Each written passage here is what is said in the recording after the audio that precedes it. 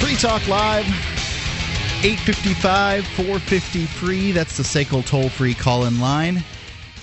855-450-3733. That is a toll-free call, and it is brought to you by SACL CAI. And this is the live Friday edition of Free Talk Live with Mark. And Michelle. Jason Talley. Jason Talley's voice is conspicuously absent. Why is that? I'll tell you the story. This morning was Ian Freeman's habeas corpus hearing. Now, this is day 45 of the Ian Freeman incarceration count-up. Our main host of the show, Ian Freeman, a year ago, decided to stand in front of a police car when I guess they were taking a woman to jail that he felt was being taken unjustly. And he delayed the officer an entire 45 seconds at least. And they tossed his butt in jail for 90 days as a result. He got 360, and most of those were waived. And in the event that suspended, suspended. And in the event that he violates his probation, which will be some set of ridiculous rules, then he'll have to go back and serve the rest, as I understand it. Right? That sounds right. So he's got a 90-day sentence to do. Could do as few as 60 days, and we are on day 45. However, there was a habeas corpus thing filed by Mark Stevens and a local Keeniac named David, and they apparently the judge they made Mark Stevens believe that he was going to be representing Ian, but that Ian had waived having Mark Stevens represent him. But in truth, what happened, this is as Mark Stevens relayed the story to me this morning, and in truth what happened was that they wouldn't let Mark Stevens and David appear because they had not filed paperwork in order to subject themselves to the court's jurisdiction, was the terminology that they used. And so Ian was to represent himself, basically. Could I get clarification here? So as I understand it, if you do not submit to the court's authority, you either get told to leave, and if you refuse to leave, then you're found in contempt. So why would you, in addition to that, have to? So there's already a rule in place for if you do not submit to the jurisdiction of the court, right? So why would you need to sign something saying that you're submitting yourself to the jurisdiction of the court? That's what the guy in the black robe said. I don't know what else to tell you. That was part of the subjecting oneself to the jurisdiction. I guess to some extent there were powers of attorney that needed to be signed and things like that. I don't know beyond that. I have heard that habeas corpus hearings can be filed upon anyone for anything to find the body of evidence and all that stuff. You got me. The judge sounded relatively reasonable when he was explaining why one needs to fill out this paperwork. However, oftentimes they do make their little rules sound reasonable. I'm not going to claim to be a legal expert. That's why they have lawyers to rob us. So they have made these what at one point were relatively simple operations that people could represent themselves in. They have made them into incredibly difficult things that people cannot even have a chance of representing themselves in. And so that's why we down south we call them liars. Mm-hmm. And liars. Yes, that's right. And so what happened was the crew of Keene folks, myself included, not that I live in Keene or necessarily agree with everything that the Keene folks do. Not that there even is a group of people called Keene folks, but a bunch of folks went and were to attend this hearing.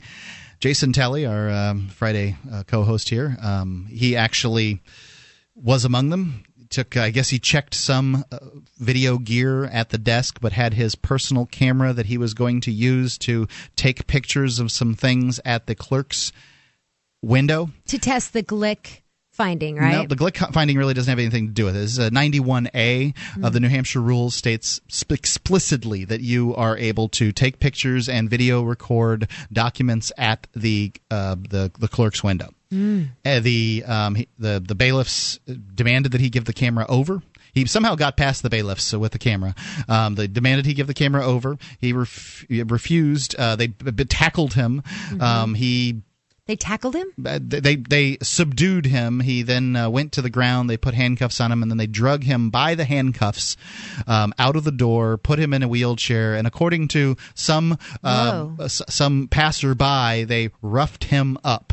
So As I understand, he is refusing to process, which means give them his name, rank, serial number, and all that stuff. And I really, when some activists do this, I think it's setting oneself up for failure, frankly, because at some point or another you will give them your information because they won't let you go. Their Supreme Court has said that you must give your name, you must identify yourself, and they will not let you leave their jail cell.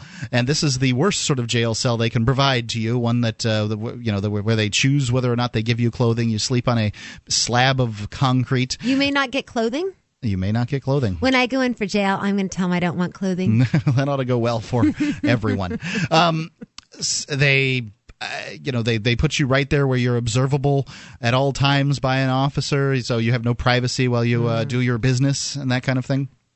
It is a really unpleasant way to be incarcerated. So he is in there for the time being. They have hid and ducked and dodged and not let any of the activists know where his sort of arraignments and things are at this point. I mean, they had to have brought him into some kind of courtroom. They didn't. We can't observe the public. The public hearing is not public because they're not letting anybody know. And they actually locked the door on activists because they found out where it was. They locked the door. They wouldn't let people go in. This is at Superior Court? This is at the Superior Court in Keene, New Hampshire. Let's go to TSA, George. George? Hey, guys. What's going on? Just speaking of certain justice here, apparently, according to this one article I'm looking at right now, in Canada, a child rapist can get less time than a pot grower. Really? I thought Canada was pretty good about marijuana. Apparently, according to this Prime Minister Stephen Harper is getting tougher on pot growers than he is on rapists and children. Under the Tories omnibus crime legislation that was labeled this past Tuesday, a person growing 201 pot plants in a rental unit would receive a longer mandatory sentence than someone who rapes a toddler or forces a 5-year-old to have sex with an animal. This is quoted verbatim from the article here. Frankly, 200 plants is not that much, especially if you're cloning and taking babies off the mama and stuff like that. 200 plants really isn't that much. I mean, you could have 200 plants and not produce more than a couple of a few ounces of marijuana, maybe a couple of pounds tops. I mean, if you're doing an indoor grow. According to the article, producing just 6 to 200 plants, somewhere between 6 and 200. So 7 plants. 7 plants is punishable by more time than forcing a child to have. No, you misheard me. Okay. Producing anywhere between 6 and 200 pot plants. 7 is between 6 and 200. 6 months. Yeah. But more than 200 is what?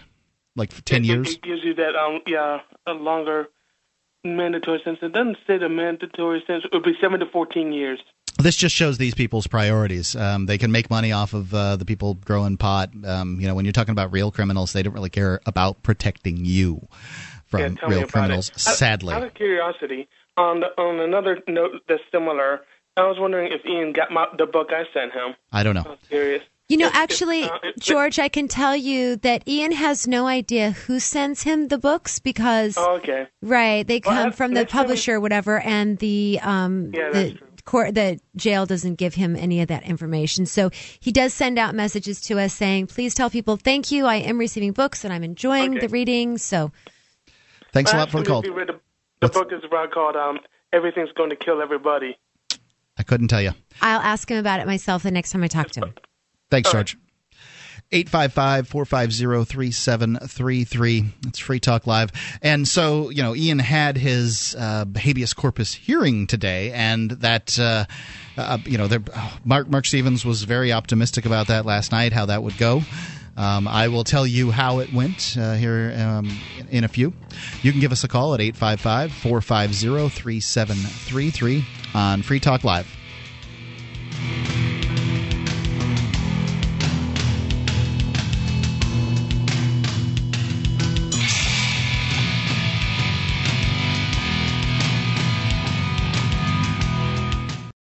You know that cigarettes will kill you. You've been thinking about giving the e-cigarette a try? There is a healthier option. 22,000 times healthier. Well, listen to this offer from Vaporsmiths.com. A pack-a-day smoker will save $120 a month. So you already start being richer, feeling healthier, and smelling better. What more could you want? How about a free starter kit? Just purchase 40 cartomizers with coupon code FTL. Free shipping on orders of $60 or more. 855-2-GET-VAPOR or go to vaporsmiths.com.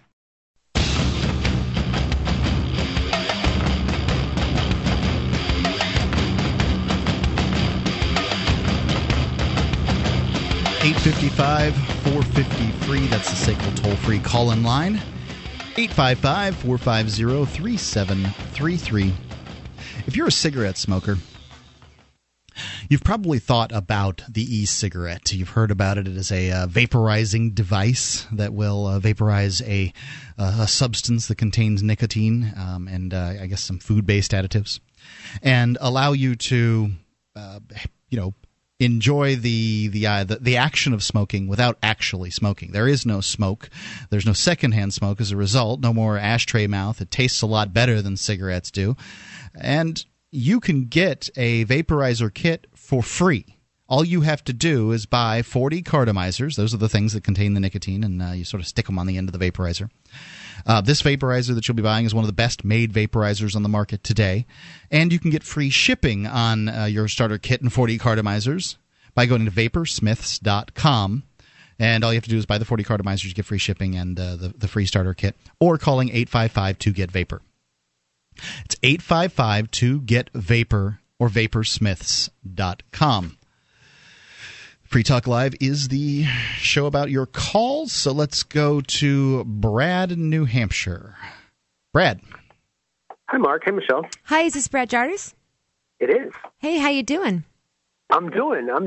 I called in to talk a little bit about the New Hampshire law known as 91A, the right to know law. Yes.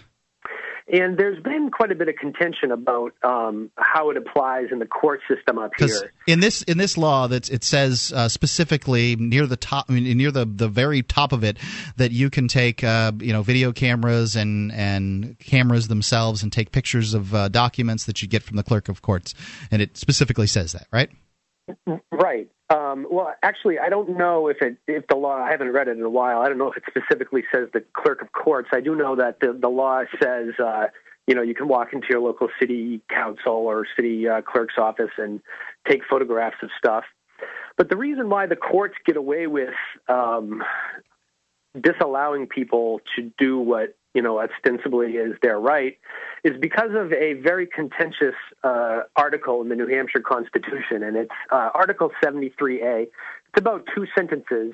Two sentences, so let me read it to you.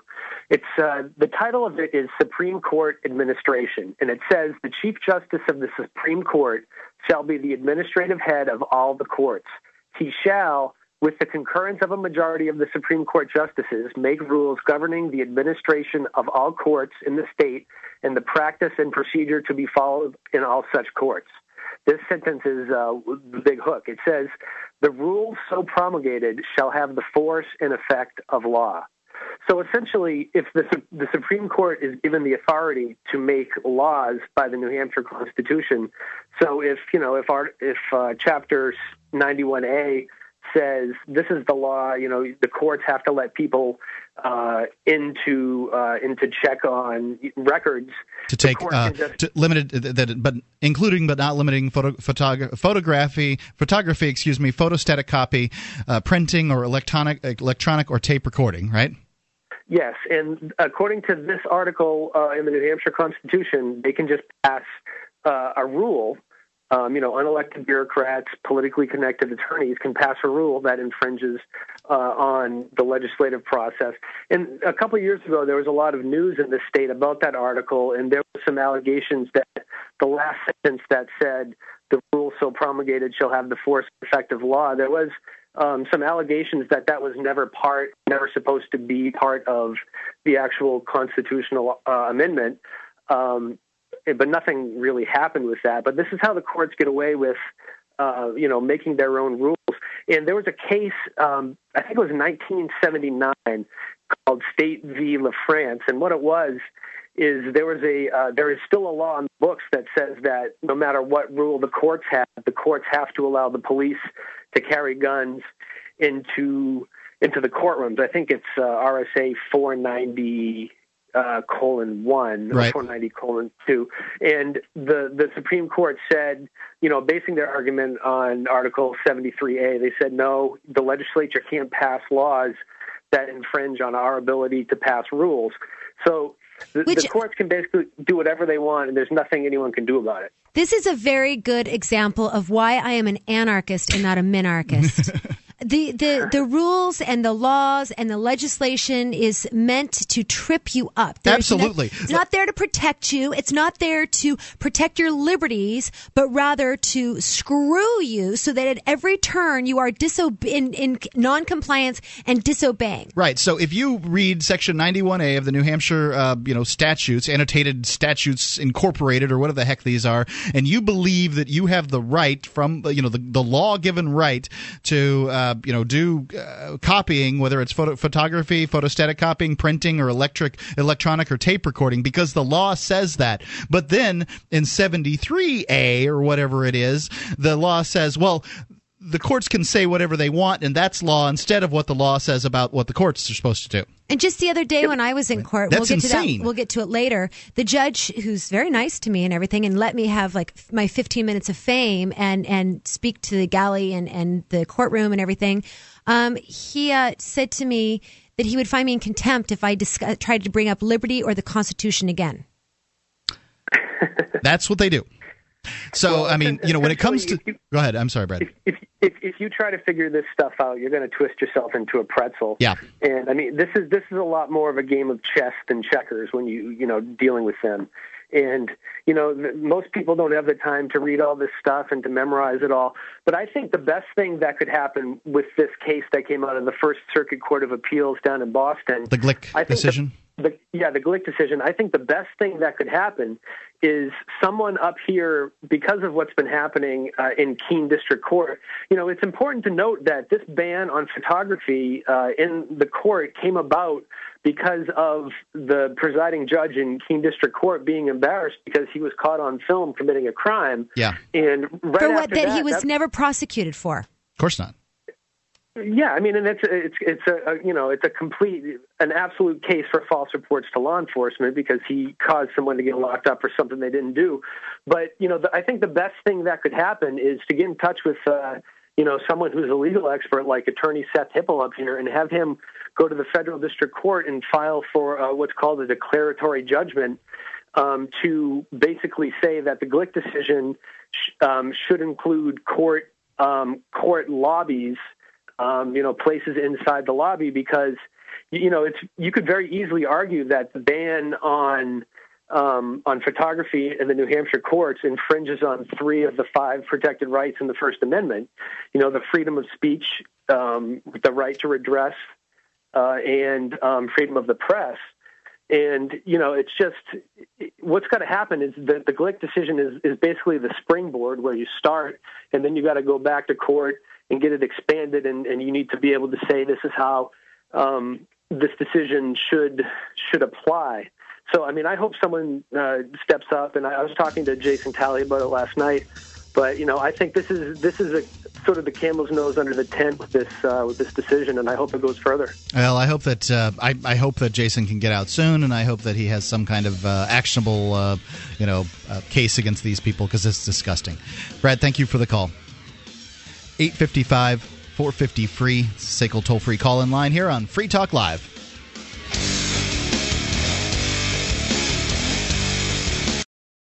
This Your Family Today tip is brought to you by Ovaltine. Give your kids the nutrition they need to be their best. Visit us at ovaltineusa.com. Telling your child about healthy food choices is important, but showing her what to eat goes a lot further. Have her help create the grocery list, then bring her to the store with you. Picking out healthy foods together helps kids get in the habit of thinking about what they're eating every day. For more tips like these, visit us at parenthood.com/yourfamilytoday.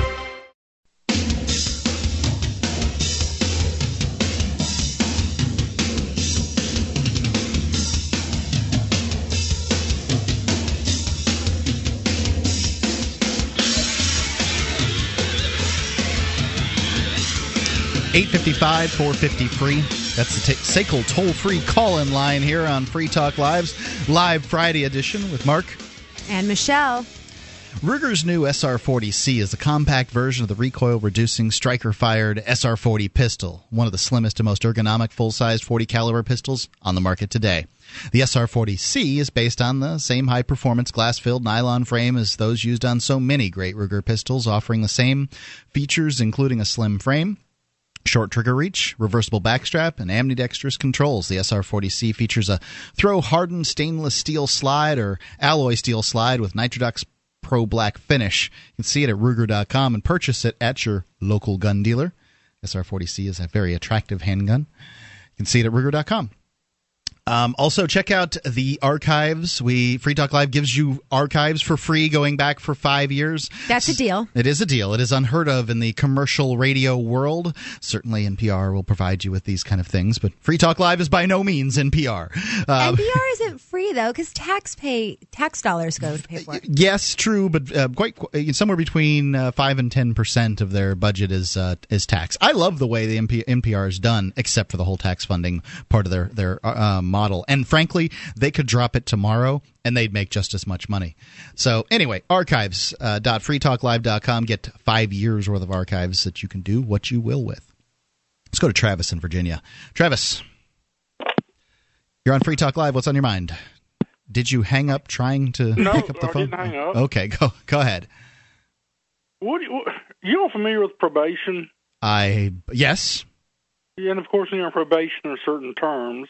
Yep, sure. There are terms to probation.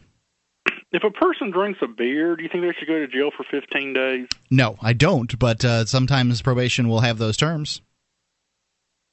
I just want to know your opinion on it. That's what I thank you. We don't think that people should go to jail, period. There are free market... Wait, hold on. I don't know.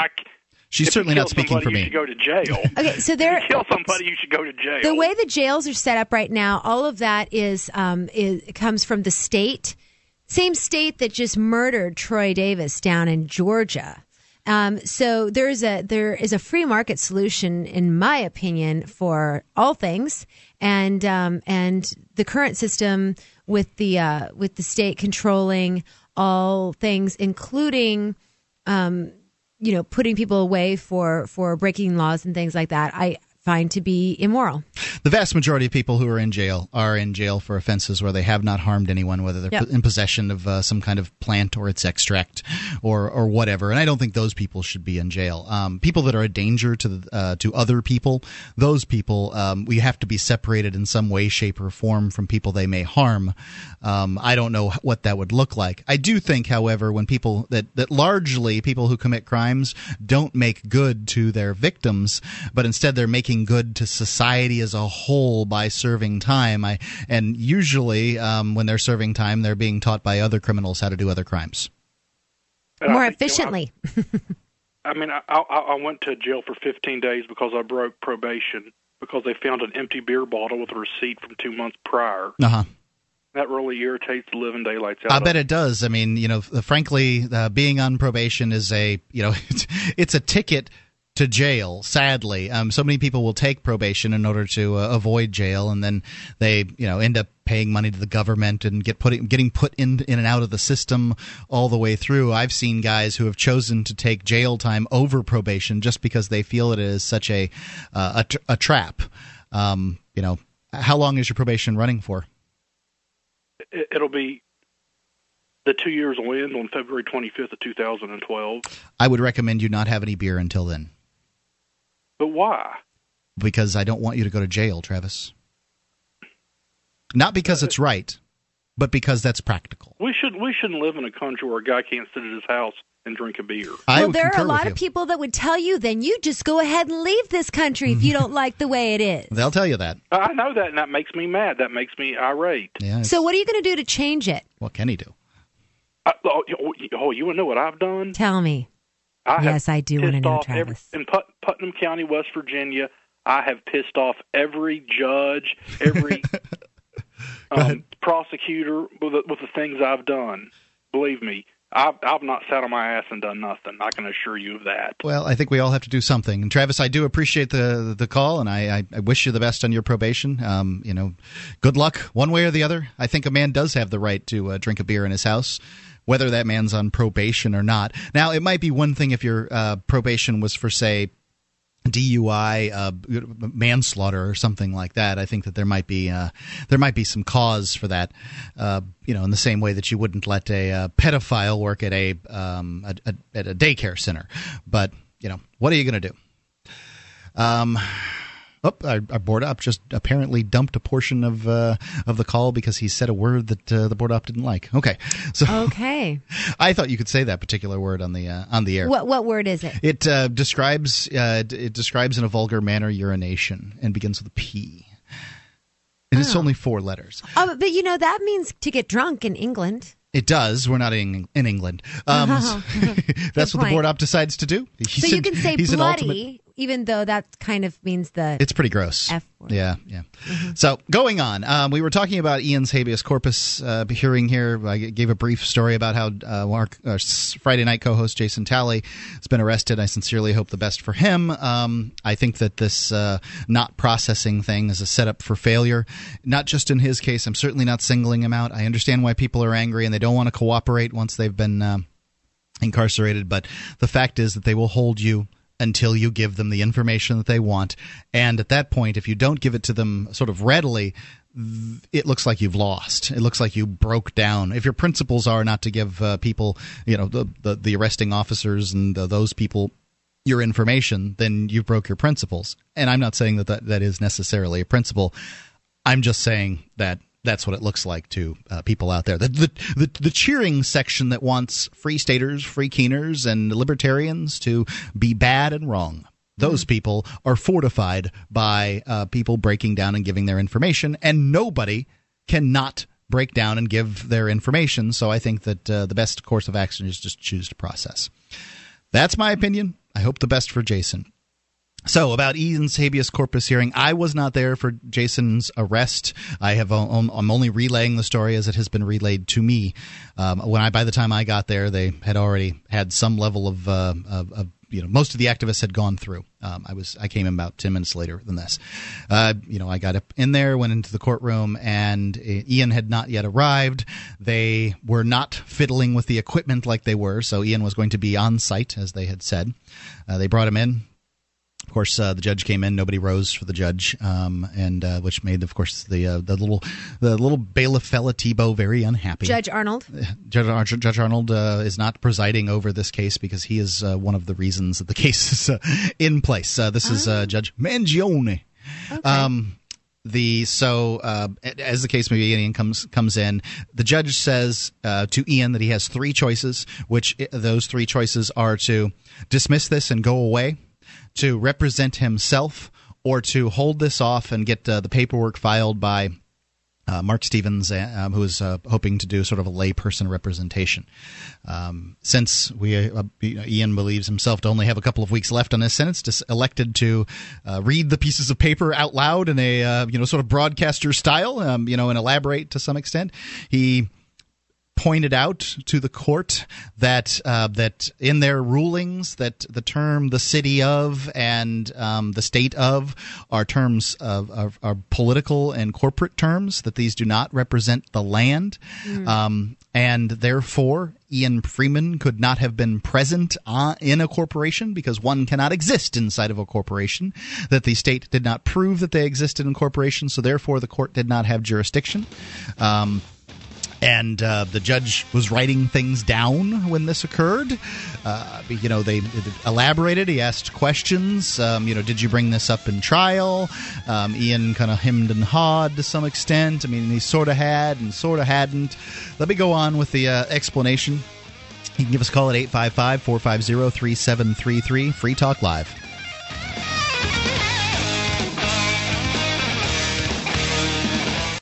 The Ruger LC9. Compact, powerful, and perfect for personal protection. The LC9 is only slightly larger than the popular Ruger LCP, features a checkered grip frame to provide a secure and comfortable grip, and includes a finger grip extension floor plate. The LC9 also has a dovetailed high-visibility 3-dot sight system, blued alloy steel barrel, manual safety, and loaded chamber indicator. The LC9, another innovative American-made product from Ruger. Learn more about the Ruger LC9 at Ruger.com/LC9.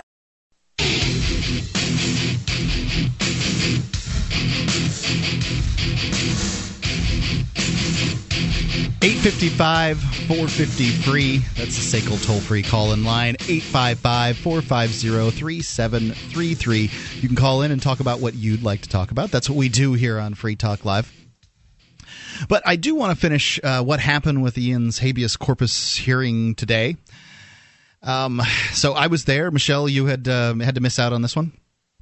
And but you do have your own courtroom antics to report here coming up shortly. It's quite a busy week, sadly, in Keene, New Hampshire. And since, frankly, the folks on this show are activists as well as broadcasters, we portray these things to people. So, Ian's habeas corpus hearing first, pointed out to the judge from, this thing pointed, this piece of paper that was typed up by Mark Stevens, that he was not present in the city of Keene because the city of Keene is a corporate and political body as designated by such and such case law, this, that, and the other, and all that kind of thing. And it is not possible for him to exist within a political and corporate body because he lives in the real world. And if, since the court didn't prove that he existed inside a corporate body, that therefore this is moot and not valid. They also brought up whether, the right to revolution, which is ensconced in the New Hampshire Constitution, and said that, I'm revolting. I have the right to do that. I felt that this was wrong. They pointed out that there was no victim and, cited case law in every one of these points and cited it well. I felt that it was really well put together. And lastly, said that according to Article 18 of the New Hampshire Constitution, that a punishment must be commensurate with a crime, and he felt that 90 days for waylaying a police officer was not a good sentence, that it was too much, and that and frankly I feel he ruined this argument. There were 4 people that stood in front of police cars that day, and as I understand it, each one of them got 0, except for Ian. He got 90 days. Did they get 0 because they pled out? No, I know for certain Meg took her case to trial. I think one of them got dropped, and I can't tell you what happened on the 4th one precisely. I'm not entirely sure what happened on the 4th one. So, but at the very least, one of these people that Ian had never been convicted of I believe, a first-degree misdemeanor at all. So this was his first-degree misdemeanor, his first jury trial, and they went after him because the judge said that he was leader of Free Keene. He's a cult leader. That's right. So I understand Pete and Ademo went in to see him last week, and they just walked right up to the counter and said, "Hi, we're here to see our leader." It's funny. And they knew exactly who they were talking about. Yeah, I imagine they do. Sick and tired of dealing with Free Staters, I imagine, at the Keene, anything to do with Cheshire County. They're sick and tired of it. So, he made this point that this was too much of a sentence. I agree that the sentence was too long and too much. However, I don't think that he made the case very well. I think he expected to be represented, and his representation wasn't present, so he was winging it. And there's one of the feathers in his wing wasn't there, as far as I was concerned. The judge furiously took notes and asked questions. Some of the questions seemed positive, and some of the questions seemed negative. The prosecutor stood up and said, essentially, "This is frivolous and dumb. Why am I here?" And sat back down relatively quickly. I mean, I don't know whether that's going to be an effective defense or not, but he cited no case law, and that was that. They took Ian. I guess there was an opportunity to sort of bat something back and forth, like a rebuttal for both sides, and Ian rebutted a little bit, and the prosecutor chose not to. They took Ian away in chains. By the way, this dangerous fella had to represent himself, who's in waist chains and shackles and handcuffs. They only let him take one hand out. He asked to be released so he could do this, and the judge said, "You're in custody, sir." So suggesting that people in custody must be in chains, not convicted for any kind of violent offense or anything like that. It's just a humiliation thing. Ian was had his hair unkempt. The chains weigh more than Ian does, I'm sure. His hair was unkempt and his beard was fully grown. He looks like a Taliban now. Yeah, he looks like the Unabomber. So they took him away. The judge said that he would take this case under advisement. I have not heard anything, so if there is any advisement, I don't know whether they have even taken him back to the county jail. I have no information beyond when they shackled him back up and took him out of the courtroom. So, that was that for Ian's habeas corpus hearing today. So, Michelle. Yes, sir. You have 7 tickets for not having a driver's license or license plates, proper registration or something, the proper paperwork with which to direct and your motor vehicles. Is that right? I believe it's 9 total, including not having a boater's license to operate a boat on the water. That's right. Their water. Things. Yeah. Their water, their roads. Right. Mm-hmm. So yes. So over the summer, I was given my first ticket by Officer Joel Schister of Dublin, who I just then confronted on Tuesday at my trial, where I had pled not guilty, and I was there shortly after 10 o'clock, and they did not allow me to go before the judge until noon after everyone else. So in this last case, you had worn a large floppy lady hat. I did. And they had asked you to take your lady hat off. Were you sitting there with your hat on the whole time waiting for the judge? I didn't. This time I didn't wear a hat. Okay. I only had 3 people come to the courtroom with me, and I just don't want to make a stink like that when I don't have Backup. Yeah, exactly.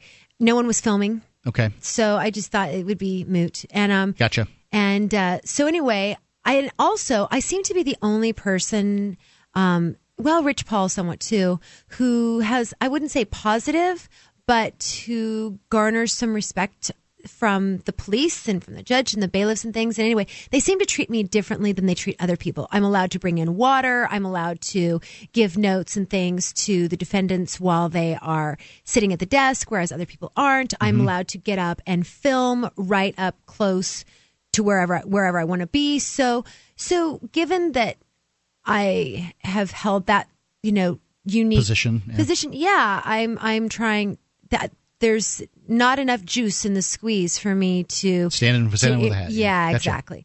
So I waited though, and I frankly don't think that the highest and most important liberty issue in facing New Hampshire and its denizens is the wearing of hats in courtrooms.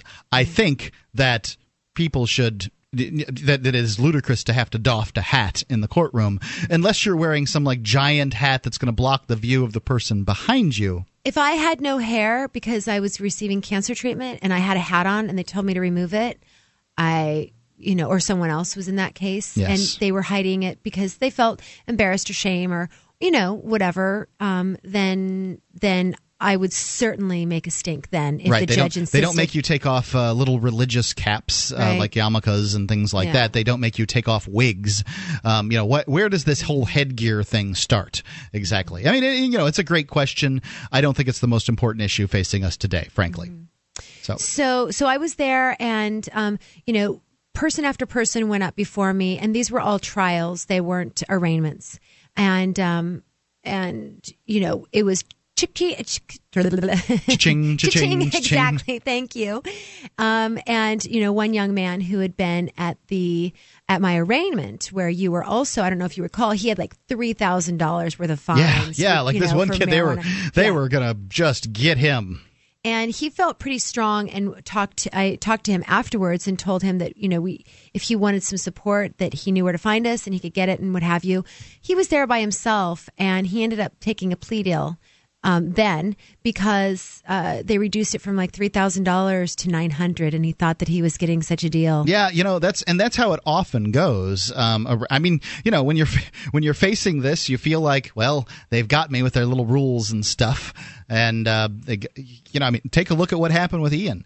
Likely, Ian could have bargained and gotten 0 for a sentence, but he chose not to bargain, and they gave him 90 days in jail, basically because he took a jury trial.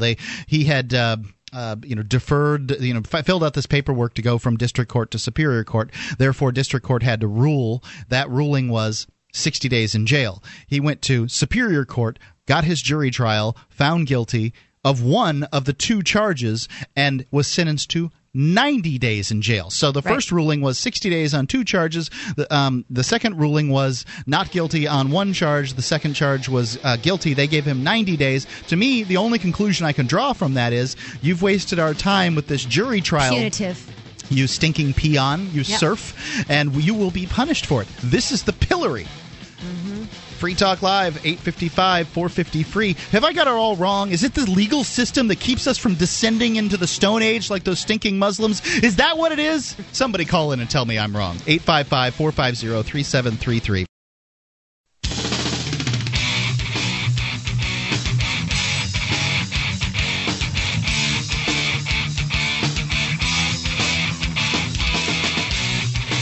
Free Talk Live. It's live Friday night edition with Mark and Michelle.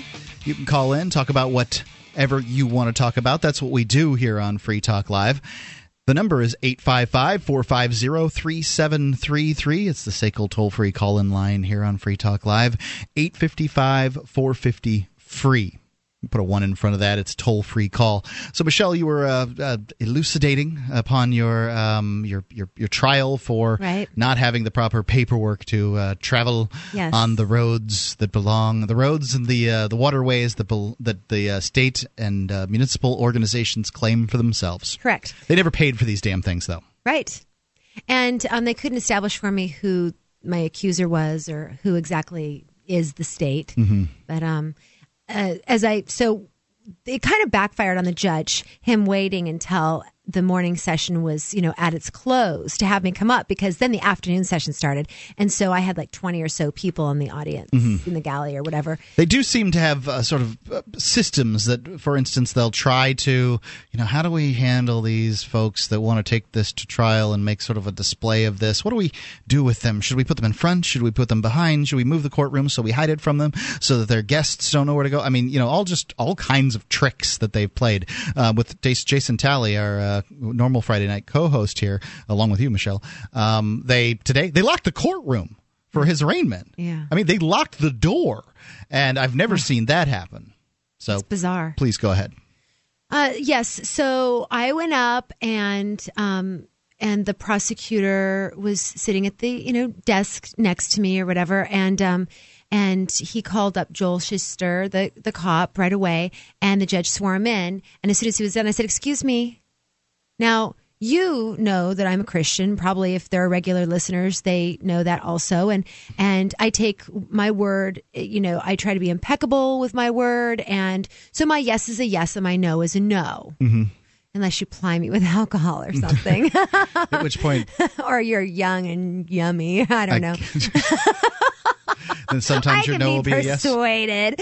But in any case. Just because your yes is your yes doesn't mean you can't be persuaded. Go right ahead. Thank you. Yeah. So I interrupted it and I said, "Excuse me." I said, "I would like to know by what he's swearing." There was no Bible present or whatever. And he said, "Excuse me." I said, "Well, if his yes cannot be counted as a yes, and was he lying before this?" Exactly. And so the judge got flustered and told me this whole swearing thing is absolutely stupid. It's been going on for such a show for 3 centuries. Yeah. I mean, Quakers. I don't know if they're the first ones to ever bring this up, but Quakers won't swear, and it's absolutely insane. Are you telling me that the bureaucrat that you're sitting up there having to swear upon nothing was lying to me before? That's what I asked him. I said, so he's telling the truth now, but he wouldn't have been otherwise? So was I allowed to tell lies before you swore me in? I don't even understand this. And he said, well, in the event that he perjures himself, then there are serious consequences. He did perjure himself. He lied. Okay. And what? Where are the consequences? There were no consequences. I was told not to interrupt. Yeah. When I objected to him lying, and whatever. So he gave his account of me getting pulled over and everything, and the last thing that did he lie or was he mistaken? I mean, he lied about. He actually followed me from Agway, which is a store in Peterborough, the town adjacent to mine. Okay. And he followed me about, 10 or 11 miles before pulling me over once we crossed over into Dublin. And he said that no one heard that, but I did. He sneezed. Professional broadcasters mute their mics when they have bodily functions. He said that he was going in the opposite direction when he saw my vehicle and recognized it to be a vehicle that is not registered, and that is a vehicle that is from his town. And I said, "Excuse, your town?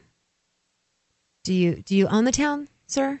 And he said, I said, well, law enforcement officers love to do this. Yes. They take full possession of everything, frankly.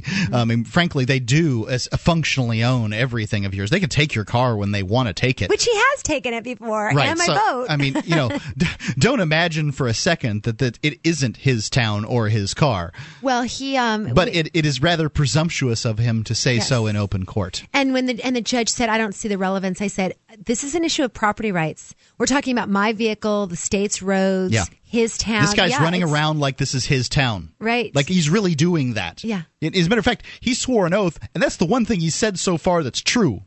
Your Highness, Your Worship. Well, and the irritating thing is the fact that he said that he passed me on the road the way he did. It prevented me from saying that he's basically stalking me, which I think he is, and he's haranguing and hassling me. I was able to allude to it a little bit when I got to question him, because he said that he recognized my vehicle, and I said, "How did you know that my vehicle was not registered?" And he said, "Well, because you told me." I said, "Yes, I did." "And when did I do that?" And he said, "When I came to your house." "Yes, when you came to my house and I made you stand outside when it was 11 degrees for an hour and a half, and you didn't like that because I wouldn't let you into my home." And, so in any event, so I got to question him, and then I got to go up and take the stand, and the judge swore me in, and he said, "Do you promise, swear to tell the truth, the whole truth?" And I said, "As always, yes," and proceeded. And interestingly enough, he let me talk for like 15 minutes. And I talked about why I don't register my vehicles and how I think it's discriminatory and punitive. And there was someone in the galley there that said, "I like her." So, but before I had been sworn in, before I got up, and when I was, questioning the officer, the judge actually told me that I was not allowed to bring up liberty nor the Constitution, and that if I tried to do that again, he would find me in contempt. That's contempt is a scary one, people, because they can just hold you indefinitely. Yeah, I mean, this is absolutely, it is, frightening. And they usually give you an opportunity to allocate, which is to say you're sorry. And so you can say you're sorry. "I'm sorry for bringing up liberty or the Constitution in your courtroom, Your Worship." Right. Yeah. I mean, this, ladies and gentlemen, the founding documents of this country use the terms Constitution and liberty in them, liberally. So why is it that courts set up by those founding documents will not let you use those terms within? It's because whatever existed of freedom in this country in the past, and I'm not saying it was perfect. It was by no means perfect. I'm not even sure that it was complete. It is diminishing day by day. Mm-hmm. Yes, absolutely. We were not North Korea, but why the hell would you want to diminish to that? Not yet. But it's closer than we'd think. We're slipping down the list of freest countries. Mm-hmm. We're slipping down the list of freest countries, ladies and gentlemen. I mean, there's a certain level of prosperity left, but they're stealing your money too. At what point do we do something about it? And what do we do? Frankly, I wish somebody would tell me what we do. The best things I've been able to come up with at this point are the Free State Project. Move here for the Free State Project. Yes. Numbers. And that's what I've got. I mean, I don't know what else. Well, so he found me guilty and said that we were not here to weigh the merit of the law, but that he was there to enforce it, and that either I registered my vehicle or I did not. They're very upset because they cannot find a VIN number. My VIN number, since it's never been registered, there's no account of my vehicle anywhere, which really upsets them greatly. I'll bet. Yeah. And so, because they want my property, they want the right to my property. And I said, no. Anyway, so the judge said that, and this is Judge Runyon in Jaffrey, he said that he wasn't sure what I wanted him to do because judges have been getting a lot of flack for trying to legislate and create laws, et cetera, et cetera. And he goes, so really there's nothing I can do. I have only one option, and that's to find you guilty. I said, actually, you can nullify this law. Yes, and he said, could. And I won't do that. Yeah. So he gave me a $103 fine, and I'll be serving jail time if in my appeal I don't win. What's the appeal cost? $160? Yes. But I'm going to go for it. 855-450-3733. Free Talk Live.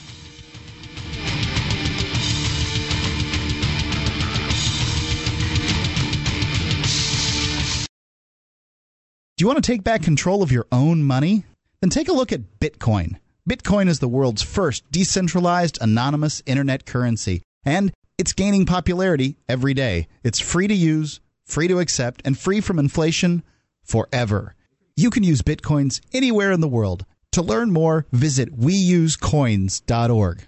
Your dollars are going down. Learn more about Bitcoins at weusecoins.org. That's weusecoins.org.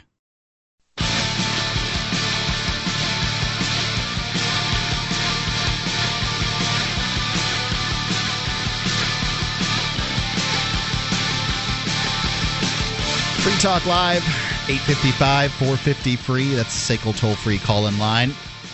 Here, the live Friday night edition of Free Talk Live. You can call in, talk about whatever you'd like to talk about. We mentioned the Free State Project in the last segment. I'd like to tell you what that is. The Free State Project is it's not just an idea, it is an actuality at this point. It is an idea to move 20,000 liberty-loving individuals to one state where they can affect the government to the point that its maximum role would be to protect life, liberty, and property. It has begun. There are, on the counter on freestateproject.org, says 940-something movers.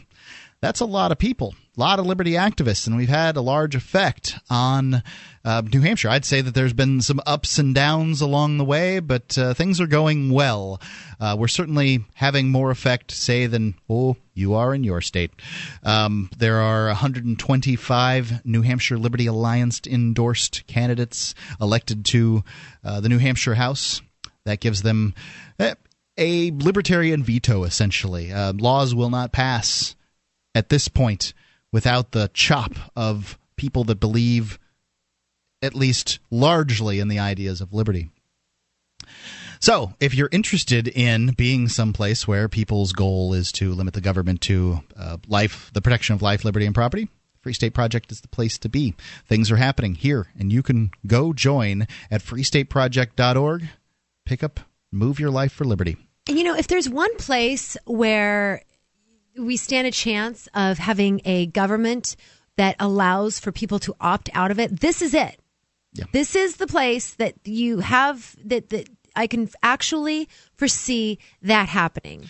Well, it's some ways away, I'd say, but if you get enough people in one area that are if you get one of like minds, that you're more likely to have that happen. Because at this point, not just having like-minded here. People are the community of New Hampshireans is what I call them, very self-reliant and independent, and the liberty lovers that move here are in most respects that same way. And so when you have a group of people that are independent and self-reliant, you stand a much better chance of being able to opt out and have people still do, be neighborly and watch out for each other. And you don't need the infrastructure and the state monopoly systems and institutions that so many other places, quote unquote, need because there are so many mooches. You know? Yep. Well, it's not just the mooches, but there's certainly they're an aspect of it. I mean, the government loves the mooches because the mooches give them the ability to steal people's money, the impetus to do so. I've just got some information here that maybe Jason Talley's hearing wasn't being held in secret, that the courtroom was locked for other reasons. This is the problem when courts lock their doors. Why are these courtroom doors locked? They obfuscate what they're doing. Because it's dangerous. Maybe his arraignment is in fact Monday morning. I don't know. I don't know. So there you go. That's a little more information coming in. So Michelle. Yes, sir. Something happened in your court case that I thought was, if nothing else, amusing and anecdotal. There was a big deal had in your arraignment for your ticket about you wearing a hat, and because it's very strange. I mean, at one time, men were. I'm certain that this is true, that men would have to doff their hats in court, whereas women would be able to keep their bonnets upon their heads. No, women had to wear hats in court, just like they had to wear hats in church. It was a sign of respect. There you go. So, you wore a hat into court, and then they asked you to remove it. Yes. And so now we've kind of moved to this unisex sort of situation where everybody doffs their hat. Well, when I had said to him, "But I'm a lady," and he said, "You're a person." So he's not going to, he's not going to allow himself to be accused of being sexist. I see. And discriminating against men and in favor of women. So it was quite interesting. Many of the activists do not stand. I do not stand for judges coming into courtrooms, much to the chagrin of some bailiffs. Some don't care at all. I do. And the reason why I stand is because I acknowledge, there was one time where I wanted to be a lawyer and a judge. Mm-hmm. And I know how hard it is to, go through that process. And just like I stand when I'm at a football game and the football players come in because I'm there for them, I go ahead and I stand for him to acknowledge, you know what, you have gotten this through hard work, etc. Now let's see what you do with it. You're free to stand for whomever you wish. I have no problem with that. My concern is that I generally do not stand when people come into the room. I would never consider standing when a man came into the room. I have stood when women have come into the room, but. I have no problem being sexist or judging, having different actions based on someone's gender. That doesn't bother me. I don't think that that's some kind of sign of believing that their gender is lesser anyway. But so when they, I don't hold one man above another, and therefore I'm not going to stand. To me, it's a religious issue. Right, you're not a respecter of persons. Right, God is not a respecter of persons. I'm supposed to be Christ-like or whatever. I'm not going to. To me, it doesn't make any sense. Right. So at the end, as I was, back at my arraignment, he had made he said that it was a matter of etiquette. Yes. The judge said that specifically. I love etiquette. I love men to open doors for me. I like men to walk down the stairs in front of me and to walk behind me as I go up the stairs. In case is that what's supposed to happen? I'm not even familiar with that particular one. In case I fall. There you go. Right. And just looking at your butt, Michelle. So in any case, so at the end, I was standing there, and the judge had told me that that I had this $103 fine, and I said, "Yes, well, I won't be paying that." And he said that okay. I said, I'll be appealing, and he gave me instructions on how to go ahead and do that. And I said, all right, well, in the event that I, if I don't appeal or, the appeal is denied or something like that, then what? He said, well, you have until this date. And he said, is that date convenient for you to come back? I said, yes, thank you. What day of the week? And he said, it's a Tuesday. I said, yes, I can come on a Tuesday. And he said, okay, well, then you need to come back and pay the fine. I said, but I already told you I won't pay the fine. He said, well, then your option is to serve, to go to jail. And I said, so we do have a debtor's prison here in this country. We're not supposed to. And he just hung his head a little bit. And I said, so I'll be sitting in jail for that. So 103 is a funny number. Here in New Hampshire, you get $50 per day. Plus, I got $25 assessed for not paying at the time. So that's how they're going to make it into 3 days. So it's 3 days. Okay. Yeah. I was going to say, is it going to be 2 days or is it going to be 3 as a result? And very interesting. So when you were leaving the... But before I told him, before I get to that part, I said that I was a single mom and that I work and that I homeschool my kids. So in order for me to do this, I would really appreciate being able to come in like late Friday nights and, get out Saturday nights so that I can be up in time to go to church on Sunday. And the guy just looked mortified. I'm like, I volunteer, I homeschool my kids, I work, I'm a single mom, I go to church on Sunday. I got to come in on Saturday. So as I was leaving, I waited for him and I said, he said, basically, what are you waiting for? I said, well, as a matter of etiquette, a gentleman always stands when a woman leaves the room. And so he kind of raised himself up out of his seat. And you had the judge stand for you. Yeah. Yeah, there you go. That's amazing to me. Amazing. 855-450-3733. Free Talk Live.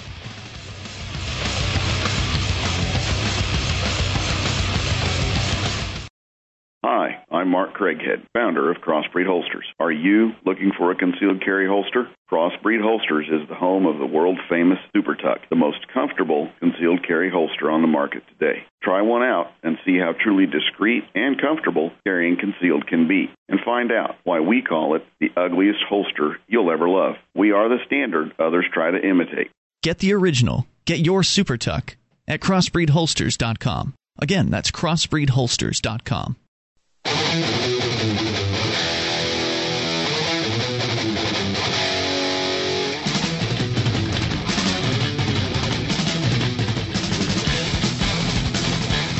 Free Talk Live, 855-450-FREE. That's the SACL toll-free call-in line, 855-450-3733.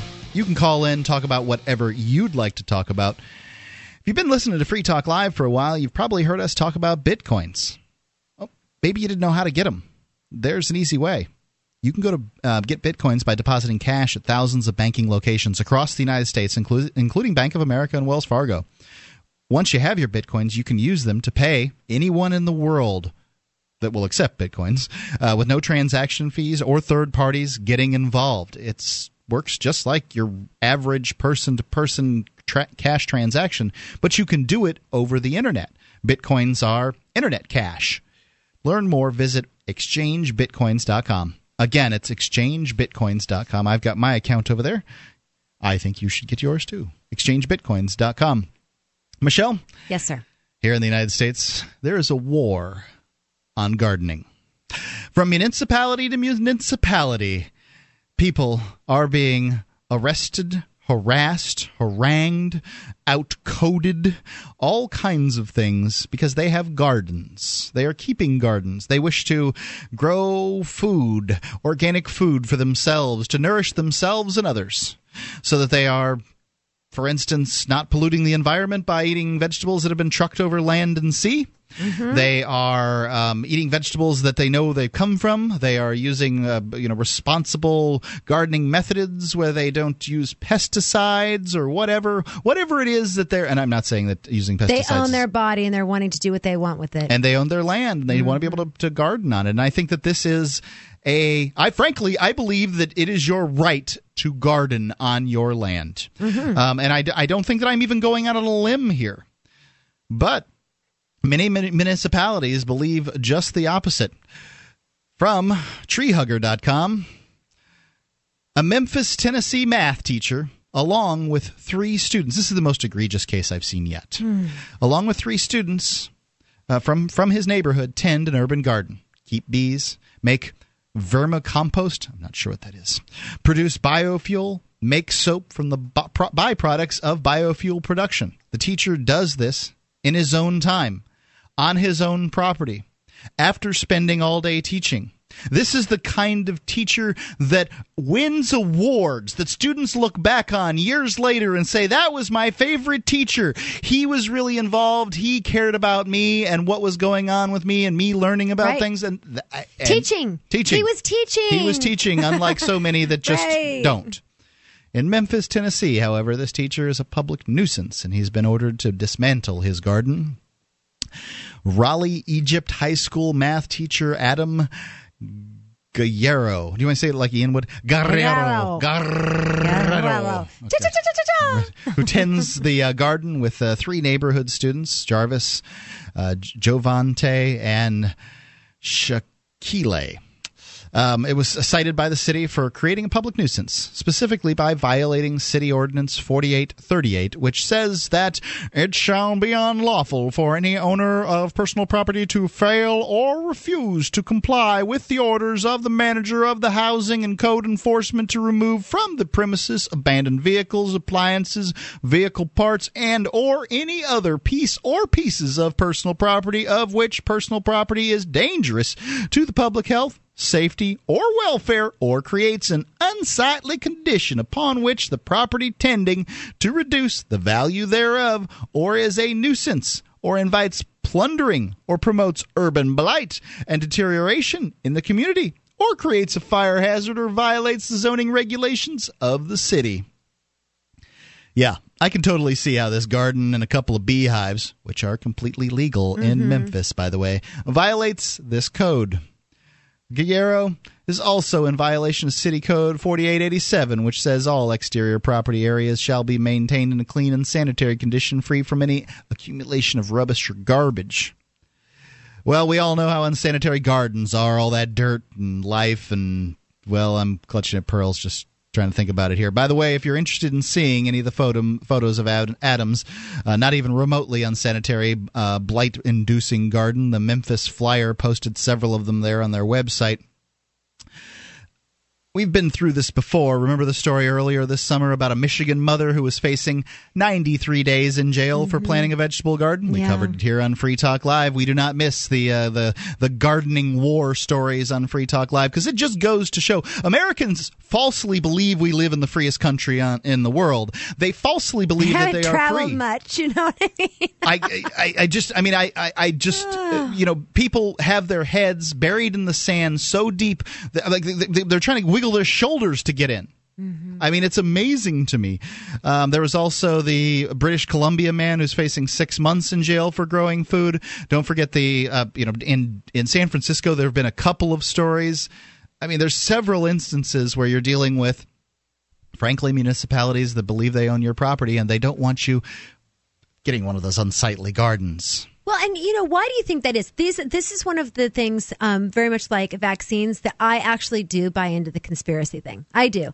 I think that there has been a desire to have population control for a long time, and if the government can see to it that you are starved of nutrition, then your brain doesn't function properly. Just the other day, in fact, the head of the FDA sat down with several restaurateurs, mostly like big chain restaurants, and discussed how it was the FDA and the restaurateurs' moral duty, he called it, to have to trick people, and he actually used that word, to trick people into eating what is good for them. So no longer will they be allowed to serve chocolate brownies to kids, but rather the brownies have to be made with black beans, for example. Oh, that should be delicious. Yummy! Which, I was raw foodist for a while. I know that there are all kinds of ways to make really healthy, nutritional food. When you were a raw foodist, did you pry people's jaws open and shove your food down their throat? I had 3 kids. You didn't need to. No, actually, my kids were into the food. No, absolutely, I did not. Yeah, and that's what this guy proposes to do. I don't force any of my stuff on people. That's what this guy proposes to do. I'm just like, leave me alone. Absolutely. He, in keeping with Michelle Obama's,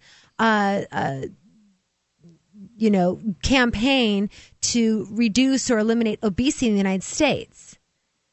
So this is the same FDA, though, that allows for high fructose corn syrup, which bypasses the thing in your brain that tells you that you've had enough sweet stuff. It may very well be a conspiracy. I don't know. Clearly, some people are conspiring to stop gardens from being put forth. I mean, because there are hundreds and maybe even thousands of cases of gardeners being harassed for doing nothing more than trying to live a more sustainable life, to have some connection with the food that they eat, in an area when shrink-wrapped, flavorless food reigns supreme. Yep. The problem with many of these ordinances, including the Michigan case as well as this new Memphis case, is that gardening becomes a public nuisance when one of your neighbors calls to complain about it. One neighbor or even a few neighbors, should not have the power to dictate what qualifies as an acceptable, neat, and clean yard. Vegetable garden. I mean, if you actually took a poll in this democratic republic of the people in the neighborhood about a garden, then you wouldn't find that people would care very much.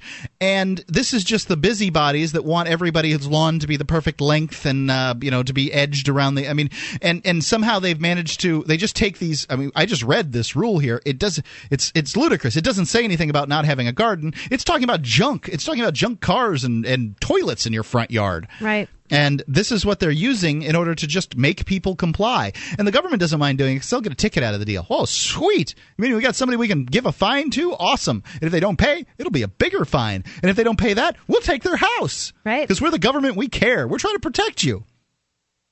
So I feel safer, don't you? I know. I'm absolutely outraged. I mean, I don't know what else to say about it. So vegetable gardens are generally not showpieces. They are working, evolving ecosystems full of life. They are full of beauty, just not the kind of beauty that Home and Garden Television and most gardening magazines try to sell us as beauty. I've seen some beautiful gardens. At certain times, it's true, but they aren't ongoingly beautiful. I mean, if they're and when you have the chicken gardens, manure down, sometimes they can smell. Well, and when the plants are smaller, they're not beautiful at that time either. Call in, tell me if I'm wrong on this one. Should people's gardens be gotten rid of? If you want to move to the Free State and you're looking for some real estate, well, I know a guy who's really great. It's the Porcupine Realtor. Do you want a home with 20 acres, a lakeside cabin, any takers for renters, buyers, and sellers too? Mark Warden is the guy for you. PorcupineRealtor.com.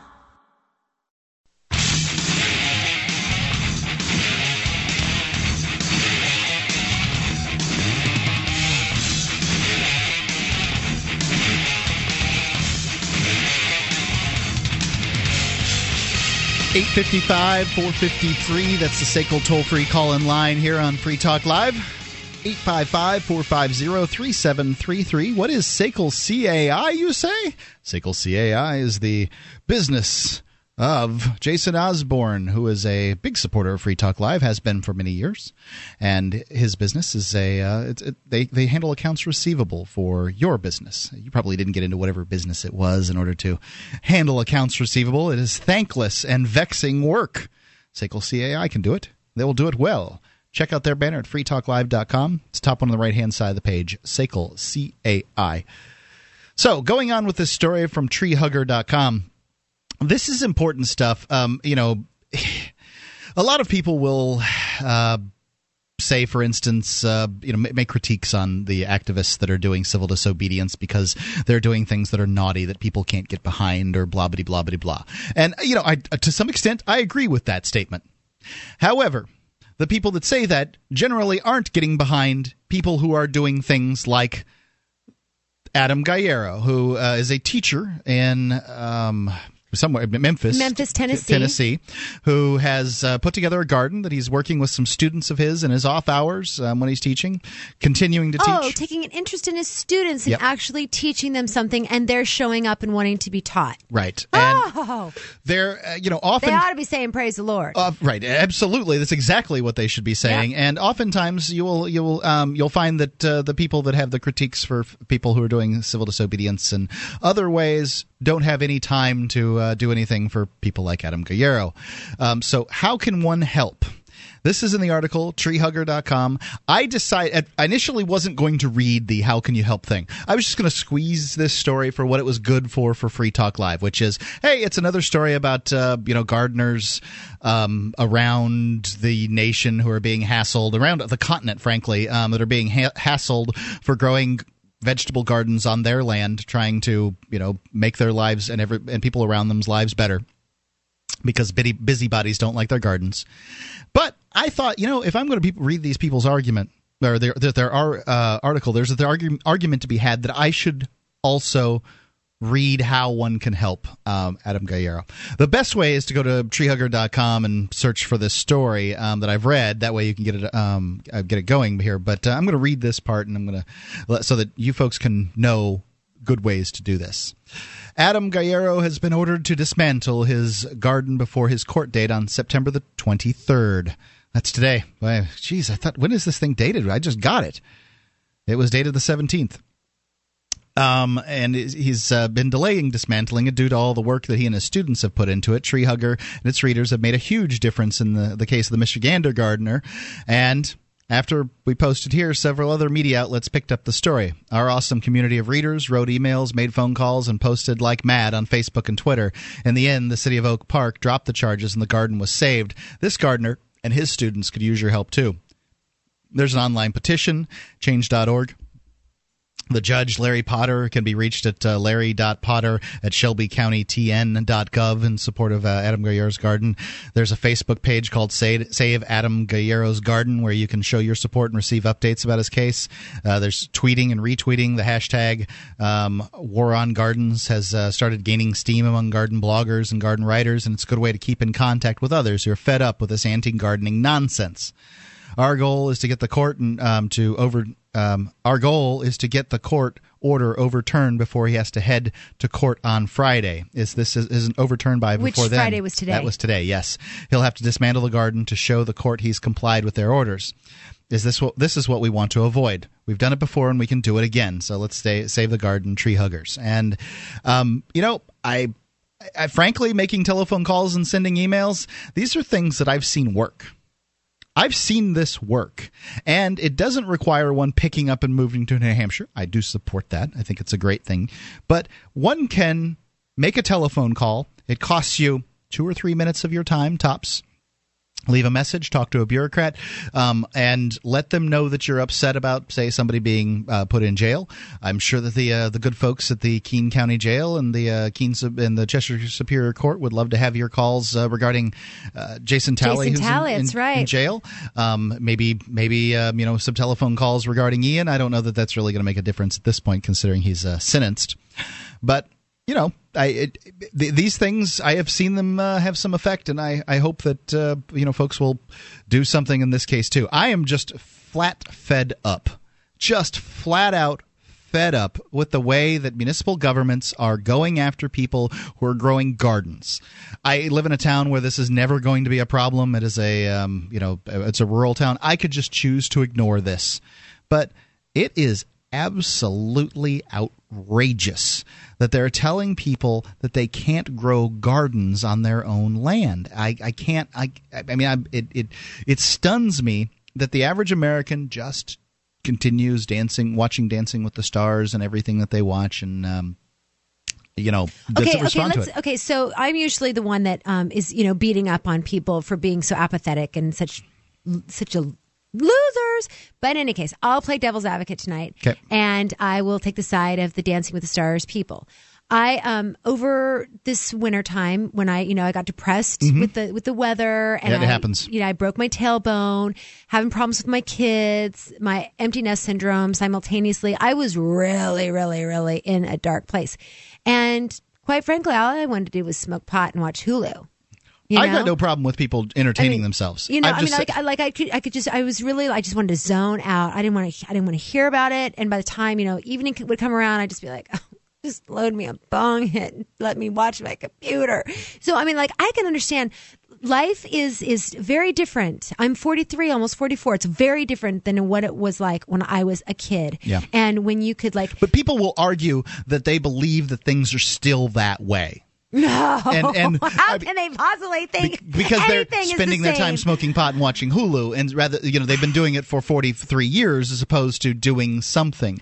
They have everything negative to say about people that are trying to do something to stop this, and nothing positive to do about it. And I guess I'm frustrated. I've seen too many trolls, supporting the death penalty in the last couple of days, and supporting this and supporting that. In the face of facts, these people will ignore them and continue going on talking about this thing or that thing being right. And to me, it's absolutely insane. They would rather have a country that lies to its citizens than have Bradley Manning release some Most documents. people don't even know who Bradley Manning is, sadly enough. Well, a lot of the ones that do want to see him rot in prison for the rest of his life for daring to release some documents on how blowing the whistle on the United States government and the lies it's been telling, the laws that its highest officials have been breaking. Well, specifically, Bradley Manning blew the whistle on the people who shot and murdered for fun, for pleasure people, some Iraqis, and a woman and a the journalist. collateral murder video probably wasn't all about fun. I think they, for one, what it does to me is it shows the horror of war and the mistakes that can be made and how quickly people will make a decision. You got a gunship up in the air. Let's shoot these people. They must be bad. And they killed some Reuters reporters. There certainly have been instances where U.S. military agents have killed people for fun. I mean, that's going on. I mean, it's sadly there's cases out there. It's happening. But I mean, this was frankly the Hillary Clinton and the Obama administration broke the law. The Manning documents prove that, and where is the action on that? They're not going to take any action. They're not going to take any action on themselves. Right. And this is what's happening, and people don't care. I find that extraordinarily frustrating, and I don't know what to do to make people care. I mean, if you hear my voice and you find out about these things, perhaps a little bit of your time just to see what's done, what is right done. Yeah, well, someone that doesn't care, please call. I don't think they're listening to Free Talk Live. The first step is probably calling in or going to treehugger.com, finding out what you can do to support Adam Guerrero and many of these other people that are, caught in the middle, had no intention of being activists. This guy was just a teacher in Tennessee trying to help his students, and down comes the iron clamp of the state. In this case, it's the city, acting under the auspices of the state, telling him that he can't create a public nuisance by having a garden. And, if we don't stand up, at some point, they're going to come after you and the freedoms that you have. It's like the poem goes that was written back, the Reverend Martin Niemöller poem. Absolutely. Maybe we should read that when we come back. No, you can pull it up. Okay. Basically, it goes... don't basically it. All right. Free Talk Live, 855-450-3733.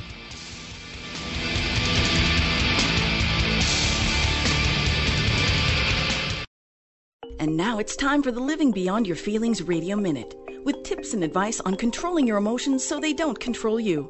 Here's New York Times bestselling author Joyce Meyer. Disappointment is a feeling.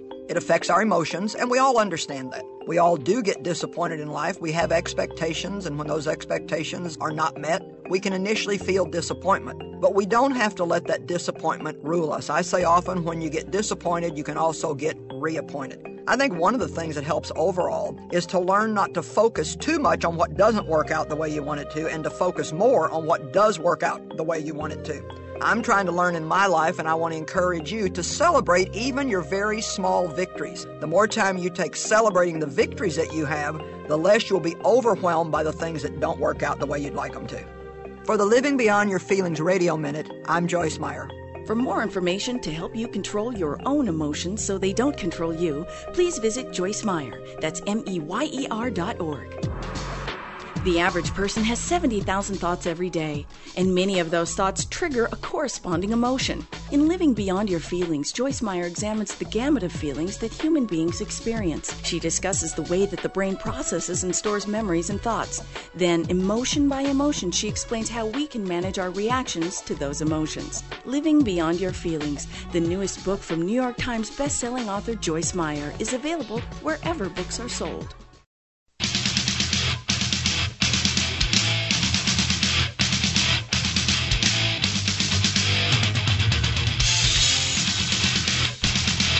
Free Talk Live, 855-450-3733. That's the SACL toll-free call-in line. You can call in and talk about whatever you want. That's how we do it here on Free Talk Live. It's an interactive program, and we have an interactive website. You can go there, upload stories, blog posts, whatever you want to upload. People will vote them up, vote them down. You can do the same to theirs. Vote them up, vote them down. It's a voting bonanza there at freetalklive.com. Speaking of voting bonanzas. Sorry, Michelle, I had your mic muted. Oh, you had me muted. I did. Speaking of voting, are we going to get to talk about last night's debate? That's what I was thinking about. Oh, did I read your mind? I don't know. We're like in sync. We were talking about stuff that might give you an idea of that. It's magic. So I watched some of it, and I can't say it flipped my lid or anything. I did get to see a really great quote from Gary Johnson. Did you get to hear this one? Yes. He had a great joke, which is my neighbor's 2 dogs make more shovel-ready projects than this administration has had. That's a funny joke. As I've heard, it's been kind of floated around, but he's going to get credit for it. He was the one who did it on during the debate. National television. That's it. So I think it was awesome, and I love the fact that Gary Johnson was on the stage. I love that Ron Paul and Gary Johnson are up there. I don't think Ron Paul got very many questions. But he got 3? I don't know. I couldn't tell you how many he got, but. And then I did see him go up. It appeared that he went and spoke to the moderator and said something, afterwards, after they were doing their big, pat on the back and everything, the very last question of the night when they were, smooching up with each other and making those comments about, well, I think the question was, if you do not get if you get out of the race, who would you support? And they went through and did their thing. And one guy said, I'd like a combination of Herb Cain and Newt Gingrich. And they just went hardy, har, and thought that was absolutely hysterical. Was that a joke because neither one of them are doing very well? I don't know. I mean, one of them, who knows? Yeah. That's the whole thing is in that hour and a half, no one said a single thing. I mean, Ron Paul says the same thing he always says because he's consistent and, blah, blah, blah. But it was just, there was nothing of substance. They didn't go after each other. Romney and Perry weren't battling it out because this last week there's been quite a couple of polls that have shown Perry to be not doing so well comparative to Romney. I'm not saying that Perry's out of the race, but clearly, one has there's a rise, and then so your little honeymoon period is over, and I think that his might be over, and people might have figured out some more things about his campaign. Not quite as excited as they were. Well, people liked it that the audience seemed to think it was pretty funny that Rick Perry was able to nail Mitt Romney on a few of his blunders in his hardback versus softback edition. Hold on just a second. There was differences between the hardback and that's interesting. Yeah. These candidates, these creepy plastic weird candidates going after each other on what they wrote in their books. I mean, looks like on page 147 you changed some stuff. And Mitt Romney is so in love with himself. What don't you like about semicolons, Mitt? Huh? What's wrong with a nice semicolon? God. I like a full colon. Well, I don't even know what that means. I don't want anything semi. I like it. I like the whole thing. Well, they are used for different items. Semicolon's kind of like I wasn't super talking comma. about. Okay, anyway, going on. Let's just leave the colons out of this. So these candidates and they're back and forth, and so what was your I watched some of this. I'll give you my opinion here in a minute. What was your opinion on it all? Well, I started to cry and was told that I couldn't do that. No cry. There is no crying in politics. That's right. Michelle, there is no crying in politics. Will you just please not cry? Please don't do that. When I say creepy, I look at Rick Perry every time, and I'm sorry, I just find that guy to be the creepiest looking dude. I just, his smile just tattooed on his face like it never leaves, and the lines creased into his face. I don't know. I mean, to me, he looks like an internet meme. I don't understand what people see in Rick Perry. I mean, is it just he's from Texas thing, just like our last Republican president? He's from Texas. It's a big state. That's a bunch of guaranteed electoral votes. Right. I mean, I so far, it's true, so far no candidate that I know of has not successfully gotten their own state. Even Mondale pulled that off. But Ron Paul's from Texas, too. I mean, if it's all about Texas, then one should consider that Ron Paul will pull Texas the same way. One thing that I found very peculiar, and I'd like to see a picture of Ron Paul, outside of this, is I think that they had the camera angle really weird. He looked like a gremlin almost. I mean, he looked disfigured. He didn't look like himself at all. They twisted the camera angle in some way, you think? Something, yeah. And he just looked kind of like... Couldn't say. Deformed a little bit. It wasn't very nice. So we've talked about the debates all along here, and I feel obligated to talk about it for a minute. But what was that, Martin? Didn't you say you were going to pull up that Reverend Martin Niemöller poem? Did you pull that up? Oh shoot! Yeah, I figured that would be the case. I didn't do it fast enough, did I? You have me doing all kinds of things. Indeed. So are you pulling it up? I can't spell Niemöller. Let's go to Frank in New York. Oh, goody, Frank. Frank is saving us. Frank. Hi, guys. Hi, How are you doing Frank. tonight? It's rainy down here in New York. Thanks for the weather report.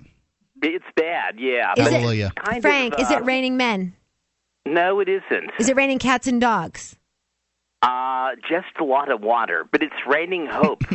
Oh, today isn't that nice? Move to statehood, yeah. To the tune of a $39,000 a plate dinner, I suppose, right?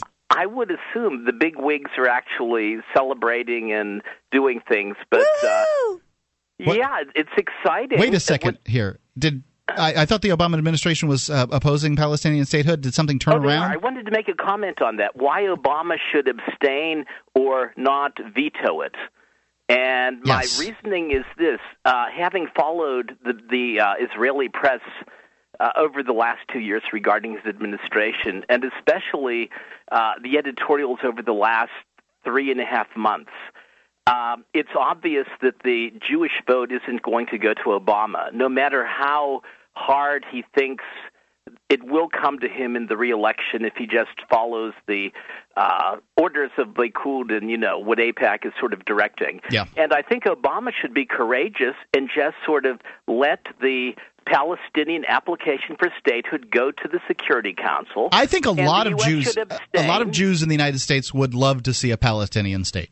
I know, and in Israel today, there are over 80 academic professors and writers that are supporting, the having a party on Rothschild Street in Israel, and they want a Palestinian state so they can actually solve the problem. Only a state can negotiate with the state regarding issues of sovereignty. Largely, that's true. And, all you have to do is look at the American Indian. There is no group of people that have been so treated so poorly, live in such terrible conditions. Now, I'm not saying that they don't have some real advantages today and now, but that doesn't mean that there hasn't been 400 years. Is your heart bleeding for your ancestors, Mark? Is that what's going on? The Indians? No, absolutely. I think that the Indians have been treated terribly if they would have gotten their own state, a real state, not like the Cherokee Nation, that they would have had some kind of sovereignty instead of getting kicked around and kicked around and kicked around. Oh, okay, so are you sending money to the Amazon to where people today are being killed and taken off their land? I have sent money to the Guarani, which is a particular tribe in the Amazon that they support peace in a unique way. That's good.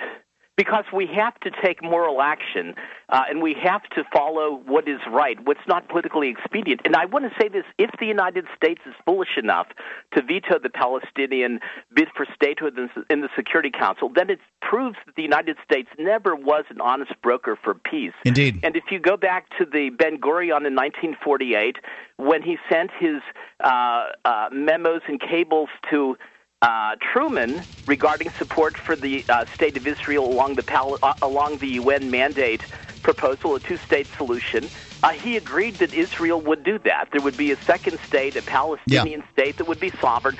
So all of this stuff about Likud and Kadima saying, this never existed, is nonsense. Anyone who knows the history, especially Netanyahu, who really is a political hack. Frank, hold the line, please. 855-450-3733. Free Talk Live. As a smoker, you know traditional cigarettes are unhealthy, and the taxes feed the very beast stealing your freedom to smoke. That's why the Vapor Station offers an assortment of electronic cigarette kits. Each rechargeable, refillable kit is an effective, affordable alternative to smoking. No combustion, no tar, no foul lingering odors, and no smoke, secondhand or otherwise. Just inhale pure enjoyment and exhale vapor. Take a puff just about anywhere without getting hassled. Get your e-cigarette kit now at vaporstation.com.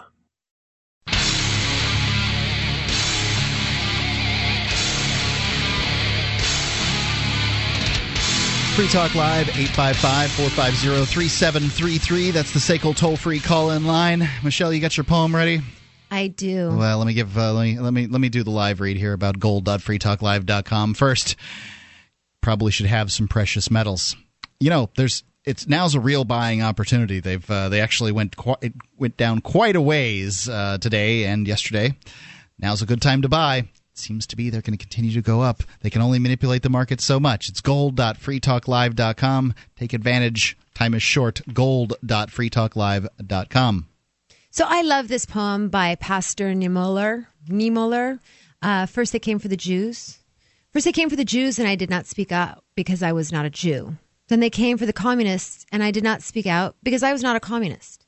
Then they came for the trade unionists, and I did not speak out because I was not a trade unionist. Then they came for me, and there was no one left to speak out for me. That's it. And that's why Americans should care about other people's freedom. That's why even though I'm a Christian, I speak out for the Satan worshipers. And atheists and all that sort of thing.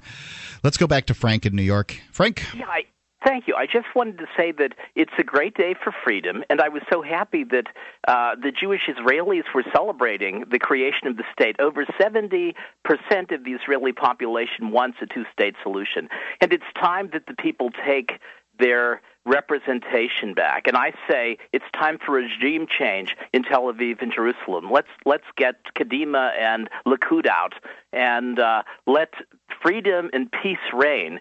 And always remember this, the Palestinians are the direct descendants of the ancient Israelites and Hebrews of the Old Testament. And that's very important because they have a claim on that land, and they've got the same blood for generations and centuries, and centuries upon centuries. They're there, and this is the reality of the situation. They are there, and to treat them as though basically this is one big prison where we can mow down your buildings and build new stuff. I mean, you have to give them their own state so that they'll have some kind of sovereignty. These people get kicked around and kicked around. Now, Frank, tell me. Listen to you do-gooders. We, speaking for me, have to give them... Sorry. Hi, Frank.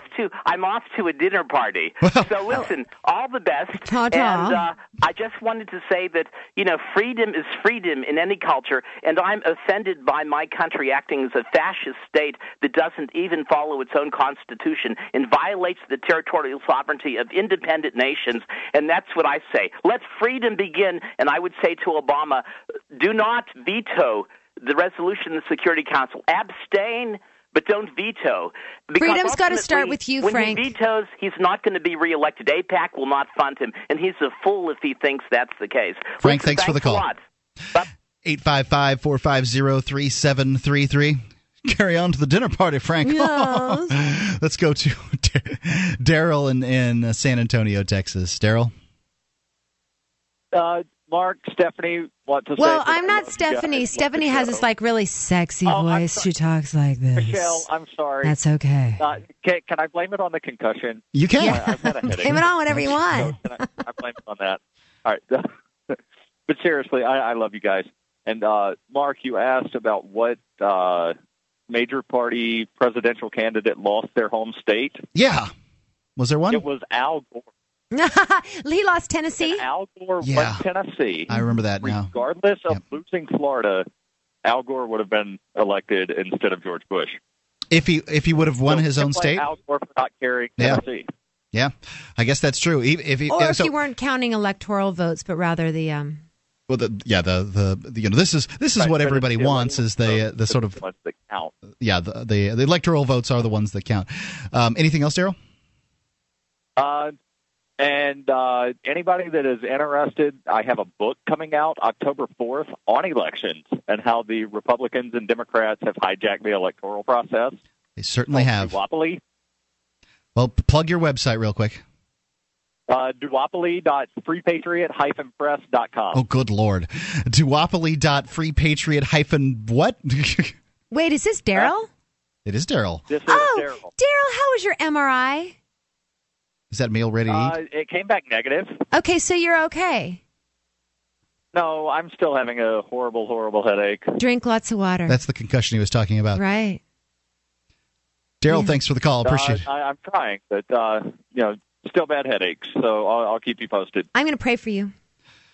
Can we do that right here on air? For God's sakes. We're already talking about people's medical conditions. Daryl, thanks for the call. 855-450-3733. Yeah. Oh, my God. And Boner Joe in the chat says that I can keep talking like this. He likes that. I think that people do like, women's voices. If they're a little lower, they tend to like those a bit more. So, thinking about this Palestinian state situation that Frank was calling about, to me this seems like the only solution. They've tried the one-state solution for the last 60 years, and it's not going well, not for either side. Everybody's upset one way or the other about what's going on, and we need a new solution. To me, it seems like these people need their own state so that they don't have Israel lording over them and taking away their land whenever they feel like it.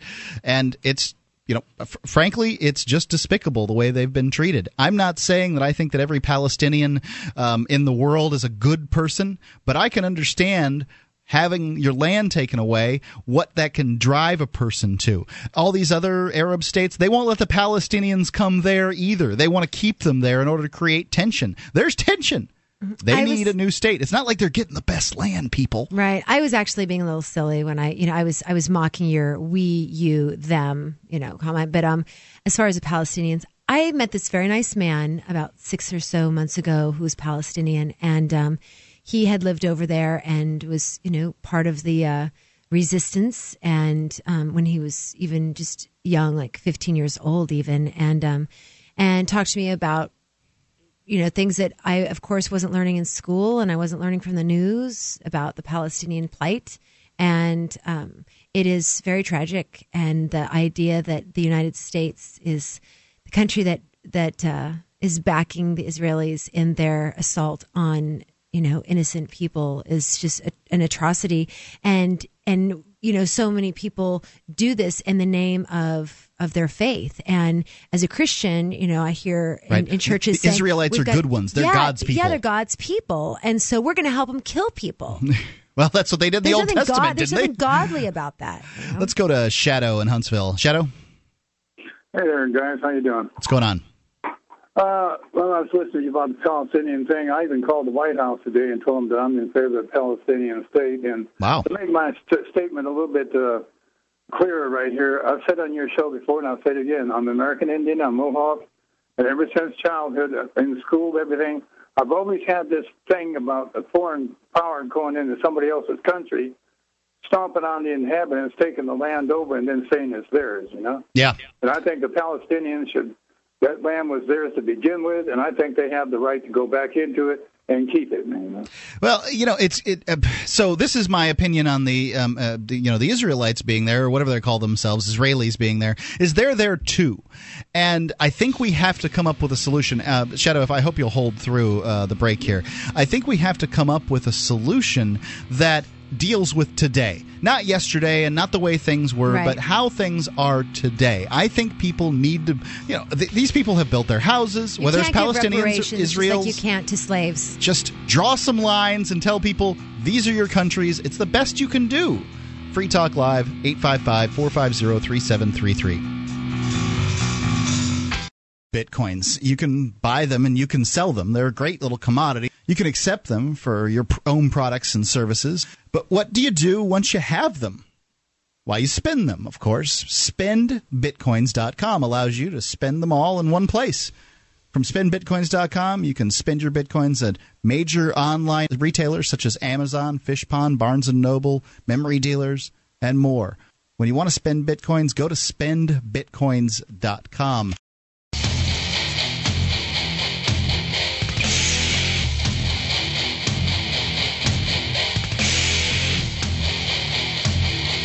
Free Talk Live, 855-450-FREE. That's the SACL toll-free call-in line. You can squeeze in here, 855-450-3733. Are you looking for camping, hunting, or shooting gear? ManVentureOutpost.com carries knives, ammunition, scopes, binoculars, laser sights, tactical flashlights, fish finders, and boating equipment. ManVenture Outpost, they're family-owned and members in good standing of the Better Business Bureau. That's a important factor when you're buying on the internet. Some prices are so low they can't even be mentioned on the air. You can get an additional 5% off with coupon code FTL. Get it quick. Get it from manventureoutpost.com. Also, when you're thinking about Free Talk Live, think about the AMP program. The AMP program is our little subscription program where you give us $3 a month. We have an advertisement-free podcast for you, several other perks. You can support what we do. We only spend the money on advertising, marketing, and promoting Free Talk Live. Thus, you help not only to get the subscription service, but you help spread the message of Free Talk Live hither and yon. It's amp.freetalklive.com. Let's go back to Shadow in Huntsville. Shadow. Yeah, I'm still here. Indeed. You were saying?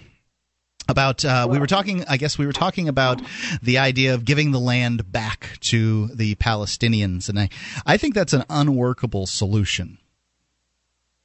Well, these days perhaps it is, but I remember reading in history anyway that that whole area right there, when you call it Palestine, that still was Palestinians, and back in the old days, if I remember correctly, it used to be Philistina, Philistines, and then later they became the Palestinians. That's what I got taught anyway in school. So, well, I think it'd be very difficult. Giving them back the land, these days should have a state anyway. I'm all for that, but yeah. I think they should really have the whole thing. But like you said, these days, the way things are right now, it probably wouldn't be too practical. Yep. Shadow, thank you for the call. 855-450-3733. I was in Israel at one point. It's been about 10 years since I've been there. And I went to Palestine and I've been to Israel, and I can tell you which one I would prefer to live in. Israel looks like Arizona. I mean, there's some desert areas and they've got some grassy areas, and they've turned it. There's shopping malls and nightclubs and everything. It looks like the United States. I'm very comfortable in Israel. I went to Palestine. It looked like a war zone. I can tell you which one I prefer, but if you don't give other people the freedom to build a better life for themselves, they're only going to hold it against you. This is essentially the problem the United States, and as a proxy, it's Israel, have had all along, is that they don't treat the other people like their people. Yes, there are some radicals that want to drive the Israelites into the sea, the Israelis into the sea. They want to kill every Jew on earth and all that stuff. There certainly are. But the foreign policy of both the United States and Israel give credence to these radicals. They drive people to their arms. They give into the arms of the radicals. They give them these they give them make people believe what they're having to say. Here's another thing that's going on that's making people feel this way. From the Charlotte Observer, not hitting major news sites at all. Iran blasts the killing of its nuclear scientists. Bet you didn't know this. Iran's envoy to the UN Nuclear Watchdog Agency says Tehran will push for more backing for its campaign to prevent assassinations of its nuclear scientists after a series of such killings. Ali Asghar Soltaneh says he's very sure about the support of almost all member states of the 151-nation International Atomic Energy Agency. He spoke Tuesday outside the group's annual general conference. Iran has acknowledged the assassinations of 2 nuclear scientists since January 2010 and a wounding of a third. Foreign officials assert a fourth man shot in July was also a scientist who worked in aspects of Iran's alleged secret nuclear weapons program. Iran is under UN sanctions for nuclear-related activities. It blames Israel and the U.S. for the killings. Okay, so if you've got a problem with the Iranian government, that's one thing. But to assassinate scientists? The IAEA, the International Atomic Energy Agency, has not been able to show that Iran is building any kind of weapons program. The United States wasn't able to prove that Saddam Hussein had any weapons of mass destruction, yet he was assassinated. Hell, he at least got his trial. These poor people aren't even getting a kangaroo court. They're getting nothing like that. They're assassinating civilians. The United States government appears to be somebody is certainly assassinating Iranian civilians, and that is not a good thing. That really draws your up tax dollars at work, people. I mean, good for you for paying for the United States government to go over and do heinous crimes. I don't know who people. did it, but let's think about this for a second. You've always got to switch the foot so that you understand. How would we feel if... Is that me putting myself in someone else's shoes? Yes. So that you can understand. What would it be like if the Iranians sent over assassins here in the United States to kill scientists that were working on, weaponizing, the nuclear weapons program here in the United States? What would the United States think about that? The United States wouldn't. Most of the people here wouldn't do anything. Just like most people in the United States haven't done anything about the fact that the Chinese have taken over. Since Bill Clinton was in office, the entire port in Long Beach. It's one thing to own property; it's another thing to kill, citizens, assassinate citizens. Yes, but the idea and the principle is the same, and that people are uninformed. I think people and they're would going be to howling remain for uninformed. blood, is what they would be doing. And some people do. They do have things to say about China owning Long Beach. At least they're talking about that. Nobody talks about. I hadn't even heard this. That they're somebody's assassinating Iranian nuclear scientists. I mean, I think that this is freaking scary. Yeah. I mean, this is the world we live in. This is it's frightening stuff. And when Al Jazeera and other news agencies over there, they get stories like this and they can push stories like this, they make the United States and the citizens thereof, or the people thereof, the serfs of the United States, look like monsters in the process. And then that causes the people in these countries to want to harm you and your family. The United States foreign policy, I'm not blaming America. I'm blaming the United States foreign policy for some of the terrorist attacks that occurred. I mean, if you listen to the terrorists, that's what 9/11 was about to them.